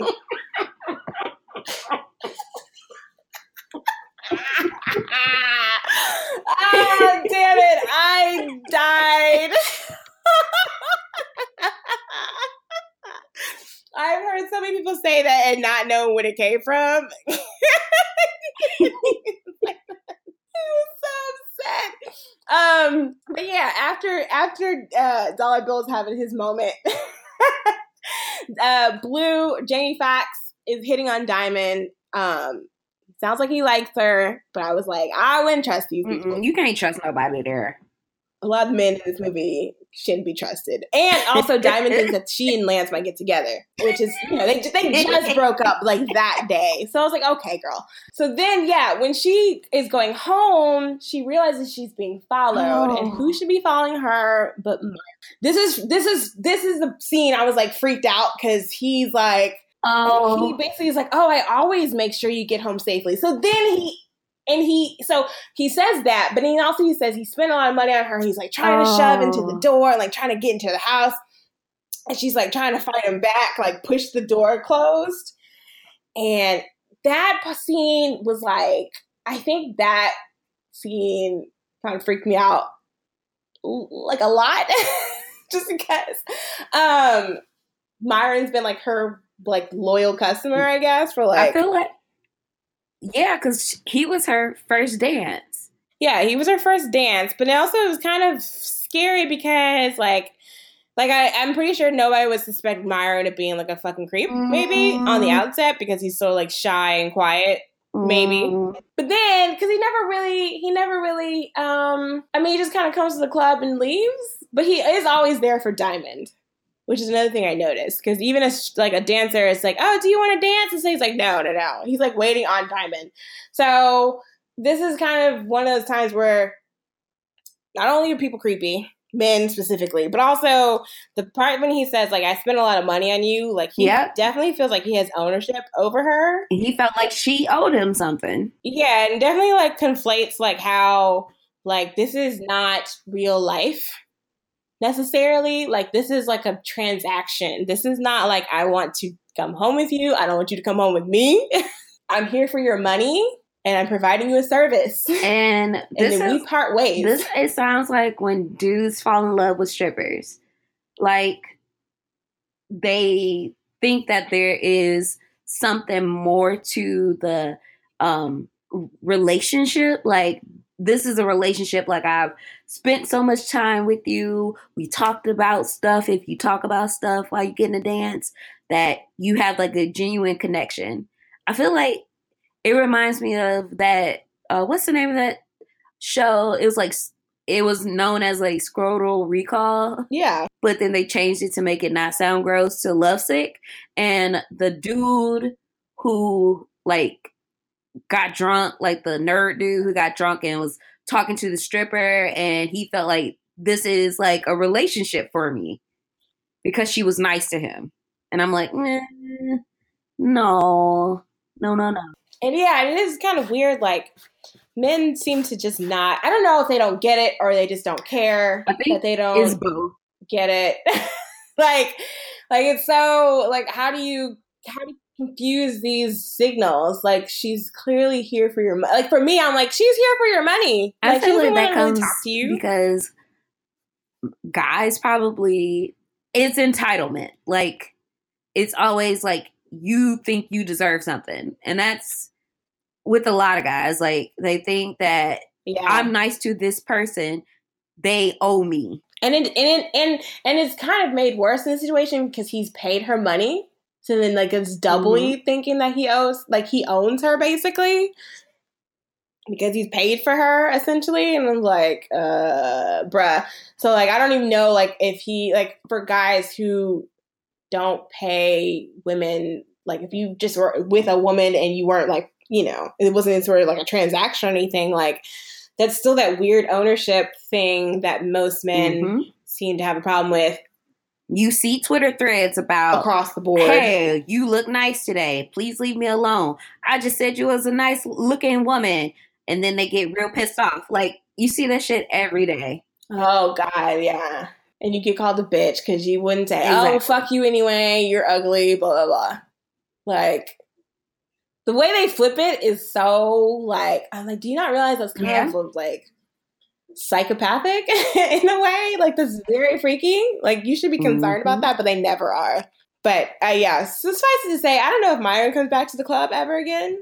I hope he doesn't. I hope he doesn't either. Because, so after she is running away from, she gets Myron away from the door and she locks it. She goes to find comfort with Lance, and he's in bed with Ebony. Not 12 hours later. That's so trash. Bruh. And, I feel like the excuse he gave was oh, she was talking about her neck hurt, and I was just trying to give her a massage, and I don't know what happened. I was like, are you fucking serious?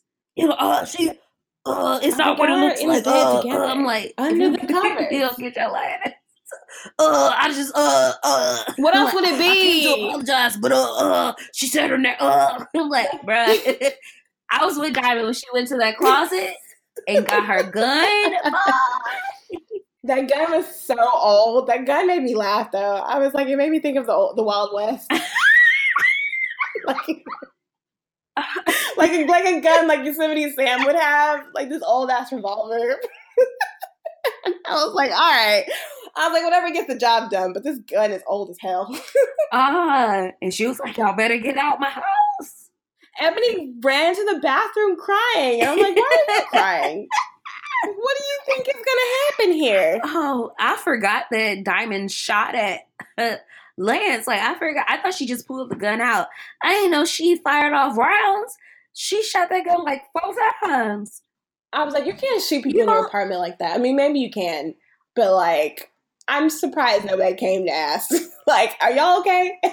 Should I call the cops? Or is it just a regular thing? Y'all not getting y'all deposit back.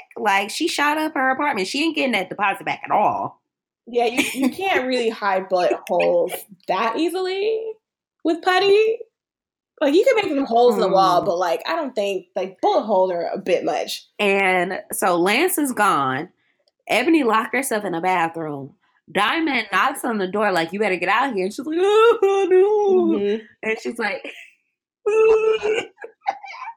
well, all that crying pissed me off, man. I was like, this is when you know that someone's not about that life. Mm-hmm. She was crying so much, and I was like, what did you... Hello, this is your cousin. You don't know your cousin has a gun? And she was, she was ugly crying and shit. Are you serious? Yeah, and I was like, what did you think was going to happen? She's going to be crying and just get out of my house. No, I'm pretty sure you should expect the worst if someone comes home. Especially when she was screaming in the hallway. Did they not hear her screaming and yelling at Milton? And so, Diamond pretends to calm down. So Ebony opens the door and she smacks the shit out of Ebony. I was like, oh my God. I was like, this is great. This is great. And she puts Ebony out the house. Rightfully so. So Ebony is gone. Diamond tries to get herself back together.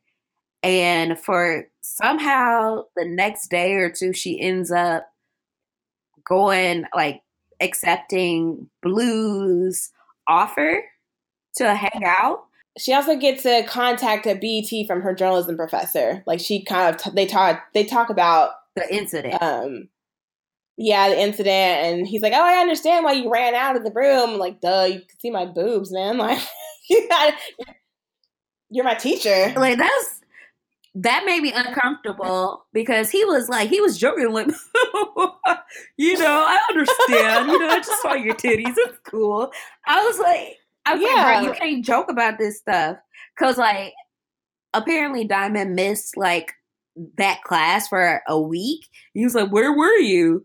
And she was like, And he was like, I know. She was like, I wasn't feeling well. And he said, well, it's okay. I talked to your other professors, and it seems like you were okay to visit their class. I didn't want to make things awkward between us. I'm like, you're making it more awkward. You are talking to her about it. It's super awkward now.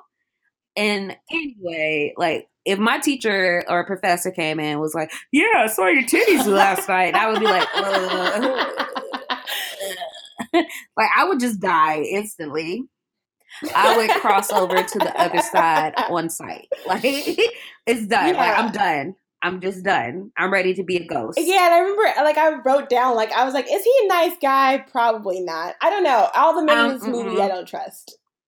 None of them can be trusted. Yeah, no, because I was like, ew, like, it's not his fault because he went to the club and he wasn't expecting Diamond to be there and she was expecting him to be there. But, like, it just is very awkward. And so, I mean, it was nice of him to give her, like, the contact to BT, but at the same time, it just felt really, really, really weird. And I didn't really like the scene very much. Yeah. So, like, I feel like this is, like, the only part of the movie that was not super tense. And that's when, like, Diamond goes out with Blue. Like, Diamond didn't want Blue knowing where she lives, which was smart because of what had just happened with Myron or Martin, Milton, Mohammed, whatever his name is. We don't know who it is anymore. And she says Blue can meet her at her parents' house. So this is something else that, I don't know, so much in this movie kind of annoys me. But I don't like that, like, character trope or movie trope where a guy is coming to pick up a girl for a date and they have to meet their father and the father pulls out a gun or threatens to do with violence before allowing him to go out with their daughter. Like, I'm not a parent, but if I were a parent and I had a son and my son is going to somebody's house to ask them out and their parent pulls out a gun, I'm coming over their house and I'm whooping their ass. Like, you don't pull out a gun in front of my kid or threaten them at all. Yeah. And it's like, let's not do that. It's a lot of, like, sort of like dick measuring, kind of. Like, it's very sort of like, oh, you might, she might love you, but I'll always be your dad and stuff, kind of like that. Like, it's very, like, you know, she's a grown woman. She can definitely make this decision. I don't know why that guys, because a lot of men do that too. Like, they'll be just as raggedy when they're younger and they'll have a daughter and all of a sudden it's like, no one can ever touch my daughter. She's not going to go out of this house until she's 40. And I'm like, that is not healthy behavior or a healthy attitude to have about your daughter. Like, your daughter is a person. Weird. You can be there for them to, like, guide their, like, decision to be like, oh, you know, this guy, I don't know about him or whatever, but, like, just straight for the gun. Like, it's so awkward. I'm like, that's not something that I would kind of laugh at. I'd be like, well, shit, I don't want to be around her crazy ass family. Yeah, her daddy might shoot me. Shit. Yeah, no thanks. I might drop you off one night and he fucking shoots me in the face. Like, I don't know him. So I don't know why that's like a thing. I wonder, like, when that trope started. Like, who was, like, the first person to introduce that into a movie? Because every time I see it, I always like get really like I always kind of frown because I don't like it. Like, it's just so extra and very, like, patriarchal.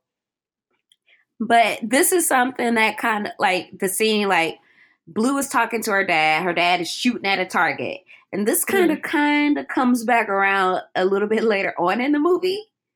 But, like, Diamond's date with Blue is really cute. They, like, laugh, talk, they have milkshakes, and they're just hanging out. And meanwhile, Ebony's, bless her heart, her young, just dumb self decides that she wants to work the party with Ronnie because Ronnie has lied and said that other people will be there.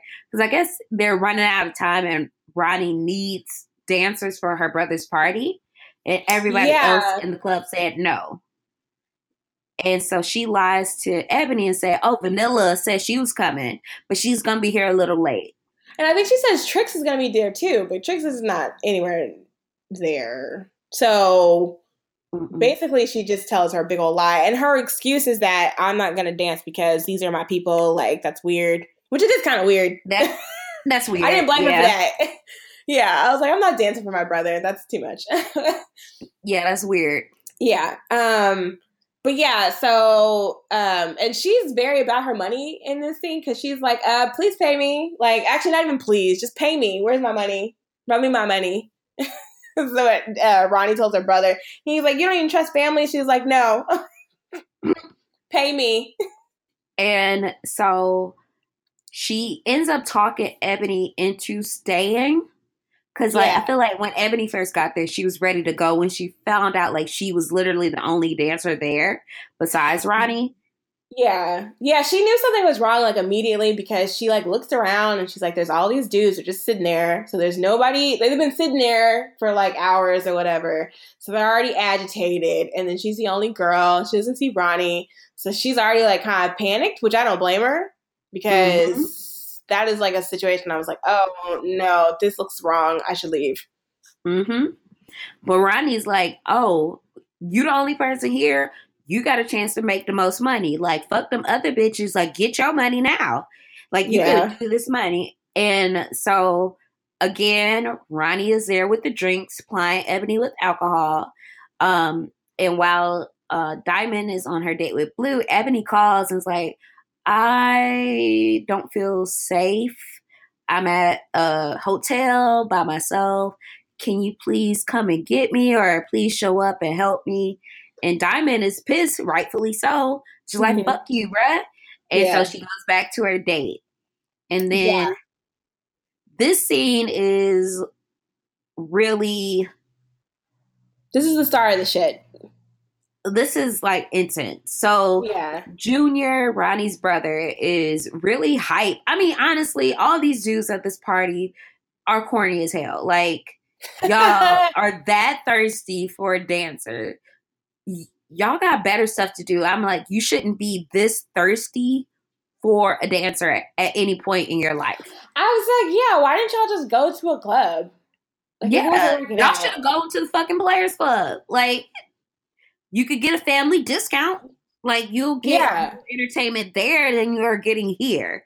And this is the most fucked up shit in the movie. Maybe they didn't go to the club because Ronnie, maybe she promised them something. Like, it's a hotel. So, like, maybe they were promised, or they think they might get a chance, like, actually have sex with one of the dancers beyond, like, just straight up dancing.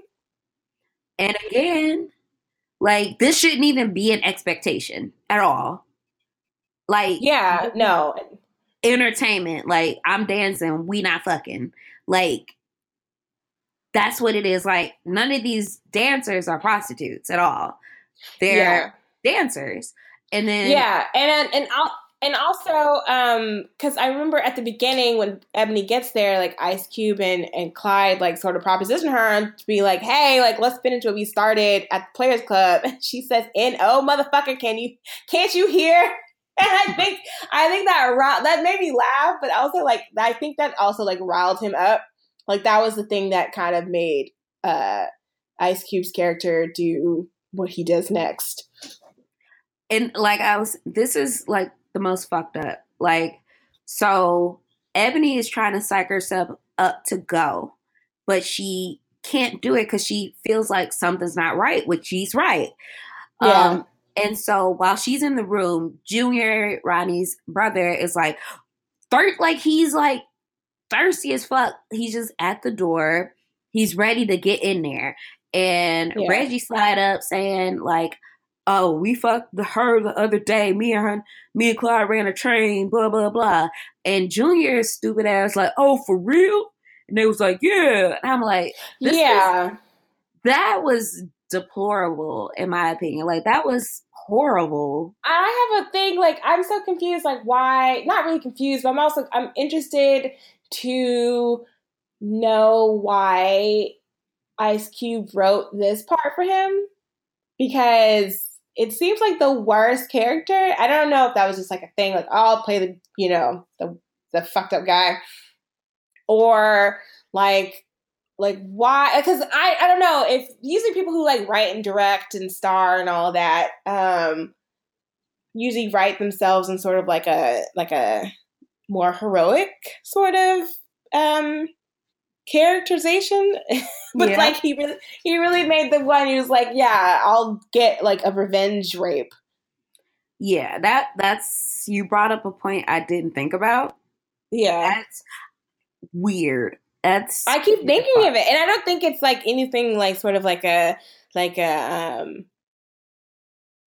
don't think it's like a true to life or, you know, kind of thing. I hope not, Jesus. But it just kind of is weird. I'm like, well, geez, of all the characters to write yourself into. You're going to do that one. And it doesn't even seem like, you know how, like, I'm going to play against type. I'm going to be a villain. Like, you don't need to be that kind of villain, bruh. Like, yeah, it's not a play against type kind of character at all. But it's also kind of like the most fucked up character, aside from maybe like Ronnie. Yeah. In her ways. Yeah. So this is sad. Another trigger warning here for like huge discussion trigger warning of assault. So Junior basically bursts into the room, and this is fucked up because I was appreciative of this scene in terms of not being able to see what happens. Yeah, but then that also makes it scarier.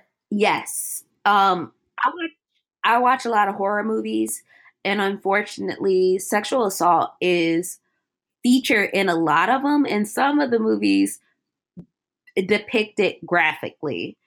Mm-hmm. And it's not pleasant to watch at all. Like, it's a horrible act. It's horrible watching someone be brutalized like this. And I found it different in like Players Club. Like, you don't see anything happen. You just hear screaming. You hear Ebony saying no. And you hear things breaking. It's still, like Ashley said, it sounds terrifying. And it's even more terrifying when Ronnie comes back into the room. Like, as this was happening, like, all the guys come in to listen in on somebody being assaulted, and none of those weak ass motherfuckers did anything to stop it. Yeah. Like a whole fucking they party. just sort of like listening, and they didn't really, they were disgusted, but they didn't, and they left, but they didn't help her. No. They didn't try to help her. They didn't bang on the door. I was like, oh, so y'all are all bitch made. Yes. Like, you, first of all, you heard somebody screaming for help, like you heard cries of anguish, and you did nothing. You didn't try to save somebody from being assaulted. Also, even, this is fucked up, but even if you didn't care about this woman who is in need, you weren't even looking out for your boy to say, hey, this is a crime, bro. Do you want to go to jail? Yeah. Like, nobody even stepped in that way. Everybody just like got real quiet and they all left. Like, y'all, that was disgusting. Like, it was disgusting and deplorable. And then even with Ronnie, like, you could see the alarm on her face when she tries to figure out what's happening. And when she gets into the room, like, the way she I was like, oh my God, what, like, like, what's going on? And then her ass, Ronnie's... Yeah, she didn't do anything either. And she actually, I liked, like, Crystal's acting in this scene. Like, she did a really good job, because I think this is, like, her first acting role, too. And I was like, well, damn, shit. Like, I was like, the first time I think I saw this, I was like, oh, shit, she's dead. Like, the girl's, like, Ebony's dead. And I was like, oh, fuck. And then, because she goes and, like, she shakes Junior, and she's like, what the fuck is wrong with you? Like, we have to get... But then she leaves. And then it's like, they both leave. She's like, we have to get out of here. And I'm like, no one's going to help the victim at all. No. Like, this is all y'all's fault. Like, I know, like, Junior's not going to help her, but, like, at least, like, damn, like, Ronnie, because, you know, like, Ronnie, like, even though she assaults people, but she's been doing, like, she's been dancing for a while. So the idea that she either knows somebody who was raped, aside from her doing the assaulting, but, like, she very much, there's a very big possible chance that she knows somebody that this has happened to at one of her parties. Mm-hmm. So it's kind of like, damn, Ronnie, you don't even help the girl that you get assaulted? Like, that, or you just, or maybe she's just, I mean, probably the most obvious reason, or I guess the most plausible reason would be, like, they're too freaked out to help and they don't want to be caught at the scene. And she's trying to, quote unquote, look out for her little brother. Which, no. So a few minutes later, Diamond has, like, a change of heart. and she decides to go check in on Ebony and see what's going on. So when she gets there, she walks into the scene, and then that's when you finally see like what happened to Ebony, and like her face is bloody. There's blood on like the mattress, well, the comforter, and a Diamond is like again with Lisa Ray's acting, bruh. It's a stark difference between like Crystal and Lisa Ray, but she tried. Yeah. And also the thing, did you mention that that when before Reggie and them leave, they she tells, tell Ebony that we do know that no means no. That was the fucked up thing. I forgot about that line. I was like, when I first heard it, I was like, oh no. I was like, Jesus, what the fuck? I was like, so that is like definite, like premeditated, like I'm getting back at this girl just because she wouldn't go home with me, and also that she cussed me out. But like, I was like, shit, man, like this is the worst. I guess this is the most, definitely the most intense scene, but definitely like the most fucked up in terms of how the women in this world are treated. Because no one looks out for her, like Ebony, no one looks out for her except for her Diamond. Yeah. Diamond like was the only person that had her actual best interest in mind. Even though she introduced her to this life, she still cared about her cousin. Like that's her baby cousin. Yeah. But like after this, like the next couple of scenes, like shit gets real as fuck. Like shit gets so real. So Diamond is livid that this happened to her cousin, that Ronnie is responsible. So Diamond and Blue go back to Players Club where Ronnie is in the dressing room with Trix trying to work out an alibi. Like, I've been here all night. Ain't that right, Trix? And Trix was like, yeah, girl, you've been here all night. And then Diamond... Yeah, and also Dollar says he'll take care of it. What Dollar Bill? Yeah, he's like, oh yeah, I'll take care of it. I think either Trix tells her that Dollar will take care of it, so she's got nothing to worry about. So Dollar even knows about it. All these people are horrible. And is covering up for her and stuff. I'm like, oh. And like this is probably my favorite scene in the movie. Bruh. So Diamond gets into the dressing room and she tells everybody to get the fuck out. And everybody's like, all the dancers down there like, whatever, girl, whatever. And she pulls out that old ass Yosemite Sam gun. She fired a shot off, and everybody got the fuck up out of there. And then she locked the door, blew outside at the door, guarded with a gun, and Dollar Bill and Lil Man trying to get in. And they like, nah. If he try to like come into that dressing room, it's gonna be some trouble. Like that's one of my favorite lines.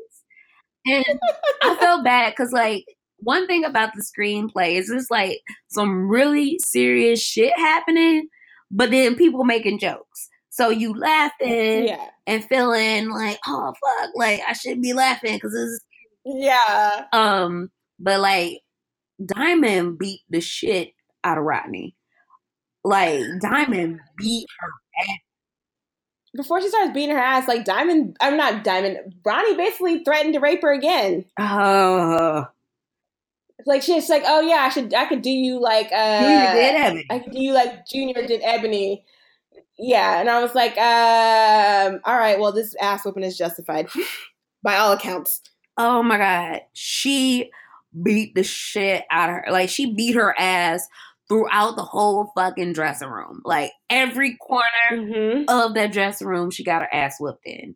And I was like, oh my God. Like, Ronnie just fucked up. She bashed her head in the mirror. She had blood on her wig and all on her face and stuff. Like she was toe up. That like ass whooping rivals that of They Live. when Roddy Piper and Keith David, aka the Black Devil, get into a fight. Like that shit was as intense as that one. So Ronnie get the fuck beat out of her, and Diamond leave. Like when she's satisfied, her and Blue leave. Well, get ready to leave, and Dollar Bill's like, "Well, you fired," and he was like, "Well, I'm not fired because I quit. Fuck you and shit." And then Blue says the same thing, and then this is some other shit where I started laughing in a part that I probably shouldn't have been laughing at. Cause like this serious shit happened, and then Dollar Bill, Tricks, and Lil Man checking in on Ronnie, and Lil Man's like, "Bro, you got fucked up. Ronnie, did you even at least pinch the bitch?" And I was like, "Oh shit!" I ugly laughed so hard. Like me and Buttercup looked at me like, "Bitch, what's so funny?" And I was like, "This is funny, Buttercup." Buttercup is my dog, by the way. She's amazing. And I was like, Queen Buttercup. I know, yeah. Like I can't be horrified because I'm laughing, but I should be horrified. But I mean, there's too many lines. There's too many quotable lines in this movie to like not at least giggle. Even if you're like, this is awful. This is terrible. I mean, there's too many one-liners to be horrified for long. I think I'm putting "Did you at least pinch the bitch" back into my rotation. I feel like it was heavy in like 6th, 7th grade. We putting it back into my adult rotation of quotes. I had a friend who said "pinch" all the time, and I was like, where does one say? How does one start to say "pinch"? You done pinch. He's like, "Yeah, my brother pinched me," and I was like, "What?" The first time she said that, I was like, okay. I was like, okay. Pinched. Oh my God. So everything just comes to a head. Like St. Louis is tired of broke ass Dollar Bill dodging him about his money. So Dollar Bill and Terrence Howard and Charlie Murphy roll back up to the club, and they fucking fire a bazooka into the Players Club and blow that shit the fuck. Yeah, St. Louis tells everybody, if there's anybody here that doesn't want to get murdered, get the fuck out. I was like, all right, that's a good, thank you for the warning before you blow this shit to hell. That was courteous, though. That was nice. Yeah. That was polite. Thank you. Thank you for giving me an out to get out of this fucking hellhole before we all die. So, this shit just goes up in flames. And I feel like the movie started with I bet you're wondering how I got here moment with Diamond standing outside of the burnt up Players Club. So you kind of it's a perfect BET blockbuster movie. Every movie on BET starts with that. I bet you're wondering how I got here. And I love that. I love that trope so much. So the movie honestly kind of just abruptly ends. Well, there's the part where you kind of see that Ebony is working at the shoe store too. Yeah, there's like so Ebony's working at the shoe store. You can still see that she's got bruises to high hell all over her face. And she's helping out Diamond with getting shoes because Diamond's doing stuff for her graduation. She's prepping for that.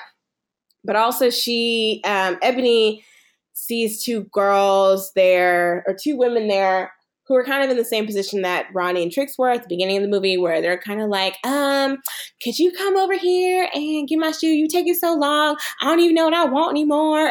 And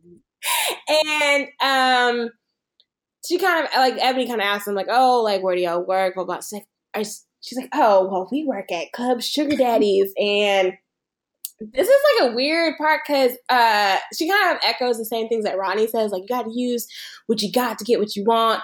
And Ebony kind of says like this weird line where it's like, oh, you must not want a lot or you must not have a lot then, or some weird kind of line kind of shaming her for working at this. This is the part of the movie that felt like a Tyler Perry play. Yeah. So it's like a Tyler Perry morality tale.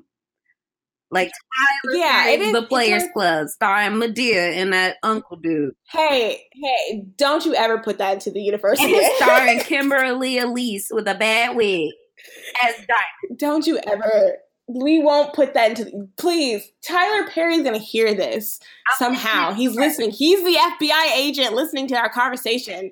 Mike, my FBI agent, can you let Tyler Perry know that he should do a remake of The Players Club, starring Medea as Dollar Bill, Kimberly Elise with a bad wig as Diamond. We gonna get like one of the McClane sisters, China, whichever one is on Black Lightning. She could be Ebony with an equally as bad wig. And we could get Shamar Moore again with his little braided lace front as Blue. Okay, Mike, my FBI agent. Fucking lace front. Make that a note, Mike, and send that to Tyler Perry. Thank you. Please, God. Tyler Perry. Can you imagine if this was directed by Tyler Perry? Like, this Hello. Hello. Oh, God. With the old, like, clumps joke with Medea's titties hanging out to her knees like the grandmama in the clumps. Oh, God. Mike, FBI agent, tell Tyler Perry for real. Also, give me a screenwriting credit. Story credit. Story by Brittany. Yeah, give Brittany the credit because I won't be a part of this. I will, like, y'all can have this. I won't have anything to do with it. And when it does come to pass, I hope that I don't want it. I don't want any of it. The ending would be different if it was Tyler Perry. Like, if Tyler Perry wrote it, like, somebody would get AIDS and somebody would die. I was going to say, somebody's going to have a terminal disease, and it's going to be the punishment for working at the Players Club. You was at the Player Club being a loose woman. Ooh, you got cancer now. Ooh, you got AIDS. Oh, you dead. Like, somebody tell Tyler Perry he needs to find a new trope to use. And all the dark-skinned men are villains. Diabolical. Yeah. Morris Chestnut as Ronnie. Oh, Jesus. You know, it kind of works. You gotta get a dark skin. That one kind of works, though. I can see that one. A blonde wig. There you go. Does he even need a wig? No, he just Morris Chestnut as Ronnie. Morris Chestnut and all Ronnie's fly ass clothes that I wish was still fashionable because those are looks. That cowboy outfit was so cute. Like, I love it. It was like all red. Oh, I loved it. But yeah, so like the end of this movie, like, I mean, they go into like the whole thing of, you know, they show everybody's fate. Like, Ebony moves home. Blue works for the radio. Dollar Bill got thrown into the back of St. Louis's trunk, so he's probably he dead. Fuck, bro. Yeah. St. Louis still runs the South, I guess is what they said. Reggie and Clyde went to the Freaknik in Atlanta. And I was like, yes, they need to be locked up with fucking Junior, bruh. Yeah. Trix and Ronnie got locked up, but then they got out of jail and went to work for Club Sugar Daddy. So they're probably running games. Yeah, back to the old tricks. And the police is still harassing people. I mean, police go police, bro. Yeah, police go police. Junior is actually in jail for the rape charge. And then Diamond is on the news as, I'm presuming, a news anchor. All right. That would be the worst. That would be an interesting anchor. Hello, I am Diana Armstrong, and you are watching Channel 5 News. Today, we have a special feature about this squirrel who is driving a boat. Hey, Norm, have you seen this squirrel? Well, yes, I did, Diana. I thought it was funny. Me too. That's how that shit gonna be. Ain't nobody watching her on no damn news. I'm sorry. Yes, Brittany really does not like acting. Yep. That happened. So that's basically the end of the movie. We went through like the whole thing. I'm proud of us because I wrote a lot about that movie just because there's so much to like digest, and I kept thinking about just like different things about the movie, like different sort of questions that got brought up. Because I know like House Party was very kind of like straightforward. Like we said, it was very kind of like an easily digestible movie with like some sort of like a couple parts where I was like, oh, that line didn't age well. And some parts of this movie are kind of like, there's some lines in this movie that didn't really age well either. Like this, I feel like this movie had layers. This movie had a lot of different things going on. This movie had like different parts that all fit together. And I guess it had a little, like, it's puddle deep. Like, it's a shallow movie. Straight, like, it's not giving you too much to think about, but there are still, topics that can be discussed today. Like, watching this movie 20 years ago, watching this movie in 1998 versus watching this movie in 2018, there is a shift in what still works about this movie. I think what makes this movie easier to watch is to think of it in the context of when it was made. Like a lot of this stuff, you honestly can't. I mean, you could, but you can't really use this in a movie made today. It just is. It's not going to work. It's already not okay. But it's just going to be worse. And it's definitely present in like how women are treated, how strippers are treated, a lot of the comments that are made about the profession. It's just a lot of stuff that's like, this ain't gonna work in 2018. Yeah. I don't think a lot of people would, I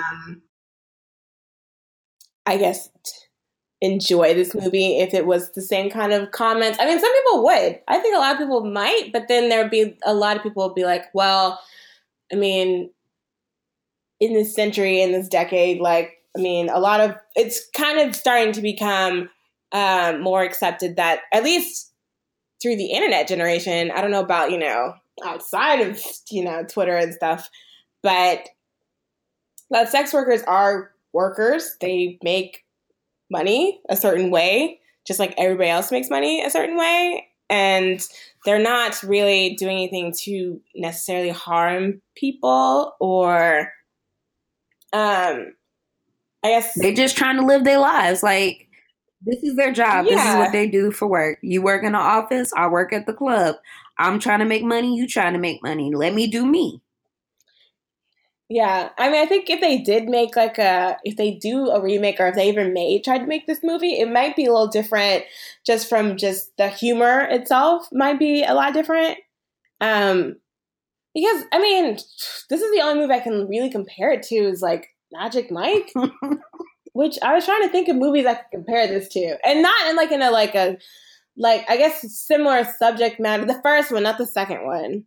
But the first one is a lot less funny than the second one, but it's more like sort of like the pitfalls and the peril, the unglamorous part of sort of like, because I mean, they're selling drugs and that kind of thing, and there's a lot more sort of predatory behavior on the manager part, the Matthew McConaughey's character. But I don't really have a movie to like compare this movie to. I don't know. Do you have one? Not really, honestly. Like, because I was really trying. I was thinking, like, even Showgirls isn't like this at all. And Showgirls is terrible, but Showgirls, it's not like this at all. And you know what? Showgirls is a lot different. Something I'm thinking about now. Like, I wonder what Ice Cube today thinks about this movie.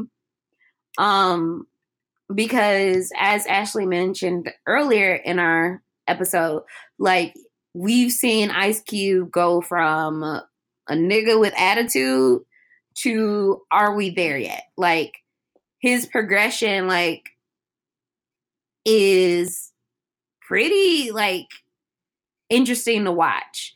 And you see him grow up and you see him mature. So I wonder what he would think about this movie that he wrote. Like, what would he change about it if he had to update it for 2018?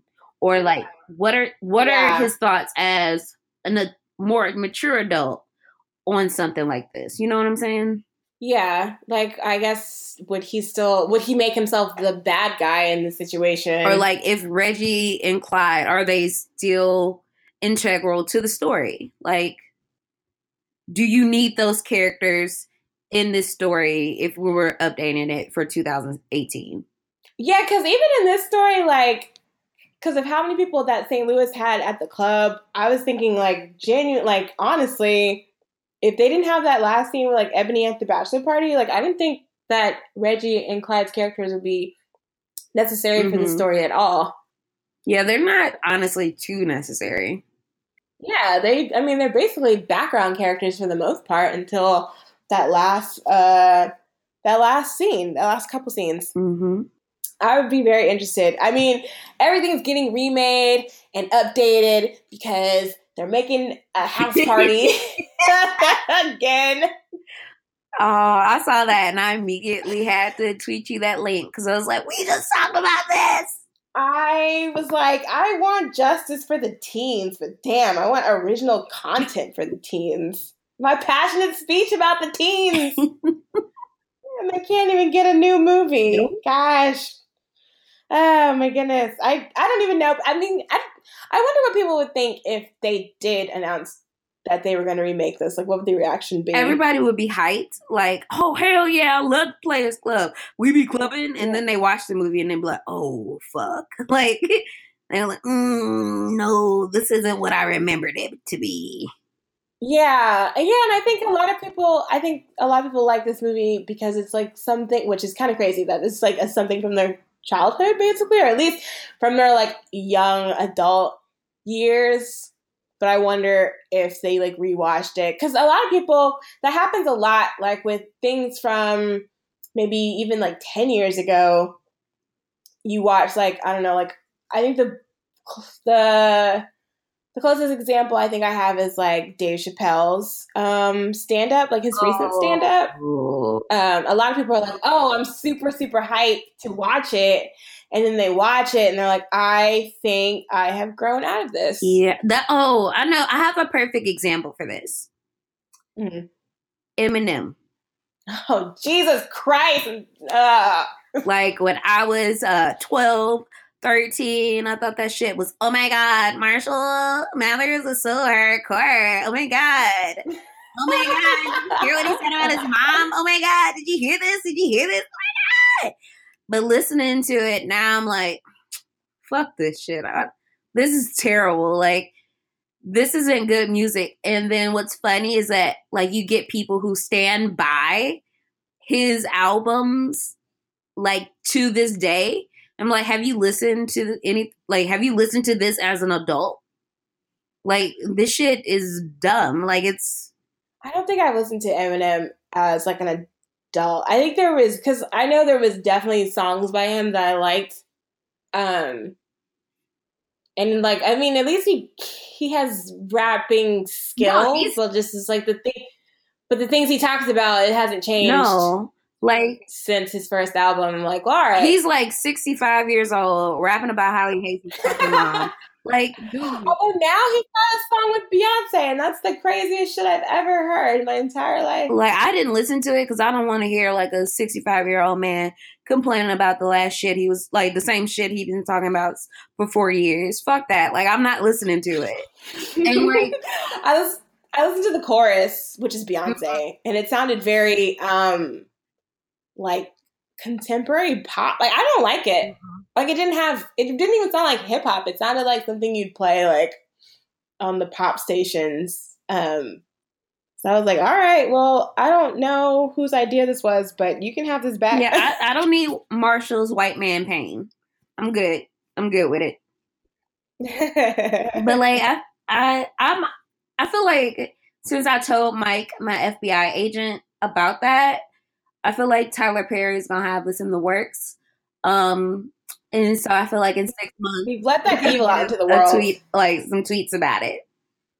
Like, watch that, Ashley. Like, it's gonna be like, yeah, we're rebuilding the Players Club. I'm like, yeah, hell yeah, Mike, put me on this script as a story by. If that happens, then we know Mike is truly real and that he is instrumental in bringing down the he's instrumental in some shit is what I'm trying to say. He's going to bring down modern cinema. Recognizing that I'm a genius. That's what Mike is. He's here to share my genius with the world. And I appreciate Mike, him for it. Thank you, Mike. Mike, I implore you, please think about this before you unleash this idea upon the world. Thank you, Mike, so much for believing in me. Yes, everybody needs a Mike to believe in them. Mm-hmm. You might not have a Mike, you might have a Fred, you might have a Martin, you might have a Ralph, but they're there for you. They're there reading your emails, and they're there for you to have some support. Yes. So I guess this is the end. And I wonder, we should probably say thank you to all the people who like retweeted and favorited and listened and texted, because I got texts. And yeah, people are excited. Somebody's asked me about it today, and she's like, oh my God, if you need a guest. I heard some people say, if you need a guest. So thank you guys for your support. Like, we really, truly appreciate it. Yeah. I feel like we set the bar really low. So we can only get better from here. Like, if you've listened to this episode and the last one, you already realized that I'm pretty much ain't shit.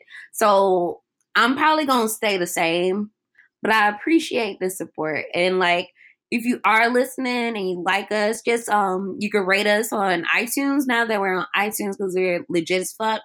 You can also subscribe, and you can also like tell your friends about it.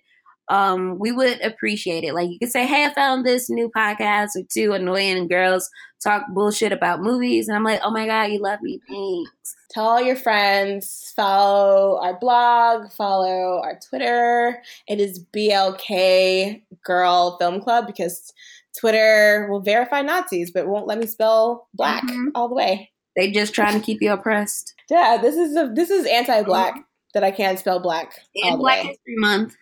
Yeah, this is Black History Month. I feel like you should let me have those last two letters. The oppressor. Yes. And also, I guess, what else? What's the one thing? What would you recommend this movie? Yes, but with like some like, I would put like a lot of warnings, like, okay, like this is kind of, I mean, obviously for some like the assault and stuff, but yeah, I think it's not necessarily a fun movie, but it is like sort of like I guess it's not like a sort of like a sugar-coated look at the world of like dancing and like strippers. And it's not like a perfect movie by like any means, but I don't think it's like unwatchable. And actually, I gave this like a really high score on Letterboxd just because I enjoyed it. It's really fucking funny. For all the parts that are kind of like horrifying, like it's really, really funny. Like all the comedians they got, like they did a good job of pulling all those people together. I think I agree with Ashley. Like, I would recommend this movie with trigger warnings, like trigger warnings for violence against women, for assault, for guns, just so you know what you're getting yourself into. I would also recommend this movie if you watched it as a young person, like if you watched it like me at like 12, 13, and then to see what you think of it as an adult, like what works, what doesn't work, and like how you've grown as a person. Because I realized while watching this, like I thought one thing as a youth. Like for me, I was like, oh, strippers, or oh my gosh, how did they end up there? Whoa, what's happening? And then like as an adult, like ain't nothing wrong. Literally, there's nothing wrong with stripping at all. Like, this is a job. People Yeah. like it. People do it. It's fine. Like, if you're a dancer, you shouldn't be ashamed of it, honestly. And like, you do your thing, and that's cool. So it's kind of like, I guess it's like a test of seeing where you are as a person. I don't know how else to say it. So yeah, I guess I would recommend it too. Do you have like any like recommendations of other movies that you think someone might like if they like The Players Club? I was trying to think of this last night, and I'm really terrible with recommendations, to be honest. I don't know. I know there's movies that you would like. Like, I feel like a lot of like 90s, like late 90s black cinema movies, like black film movies. Black film movies. That's the same fucking. Okay. I like black movies. I don't know. You do this part. You're better at this than I am. Honestly, I guess since I mentioned it before and you talked about it, it's very different, but Magic Mike, that gives you a different perspective, like what dancing looks like for male dancers. It also kind of does the same thing as The Players Club, where there are some really dramatic parts, but it's balanced out by comedy. That's what I found appealing about Magic Mike.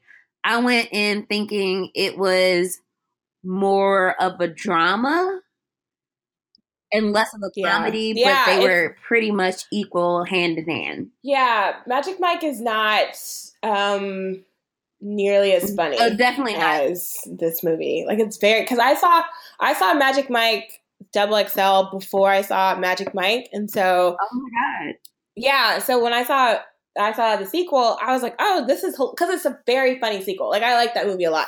So I was like, oh, let me watch the first one, and I watched it, and I was like, this is sad. Mm-hmm. Like, it's very like there's some joy in it, but it's overall kind of sad. I mean, you ain't got Bernie Mac in there talking about titties and asses, so it's not gonna be as funny. But it's you don't have Bernie Mac sprinkling his magic all over. Bernie Mac would have been like the best, like in Matthew McConaughey's role.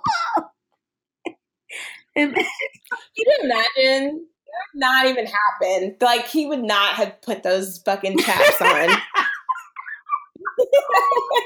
There's no way that would have happened. I want this to happen now. Mike, if you could take a hologram of Bernie Mac and insert him in Magic Mike, I would appreciate it. Yeah, just like splash, Photoshop him in, clip him in. I can't even imagine that happening. Maybe not 1990s. Maybe like later on, but could you even? Because like Matthew McConaughey's character is so like extra in that movie, and so he wanted to be like, he was so into the adoration of all the women and stuff, and he was just as like flamboyant and ridiculous as any of the male strippers, and I'm just trying to picture Bernie Mac and like role, make it Bernie Mac. Make it Bernie Mac. Everything is made better with Bernie Mac, including assless chaps. Okay. Well, again, thank you guys for listening to Black Girl Film Club. We hope that you're picturing Bernie Mac in the Matthew McConaughey role in Magic Mike. This is the gift that we're leaving you. And that magic. If you like us again, make sure to tell your friends, your personal FBI agent, your mom, your dad, your cousins, your play cousins, your baby daddies, your baby mamas, anybody you know about this podcast. Thank you for supporting us, and thank you for listening. Yeah. Thank you for sticking with us. We are I guess we are currently trying to figure out what our next theme is. We'll probably let y'all know, I guess, so we can make this feel like kind of like a real film club where you kind of can watch along with us. So we'll probably let y'all know what our theme will be for March. We got some really great ideas, and I'm really excited about them. So yeah, just keep up with us and like on all social media for that announcement. Well, have a good one. Bye, guys. Bye, guys. Bye. Love you.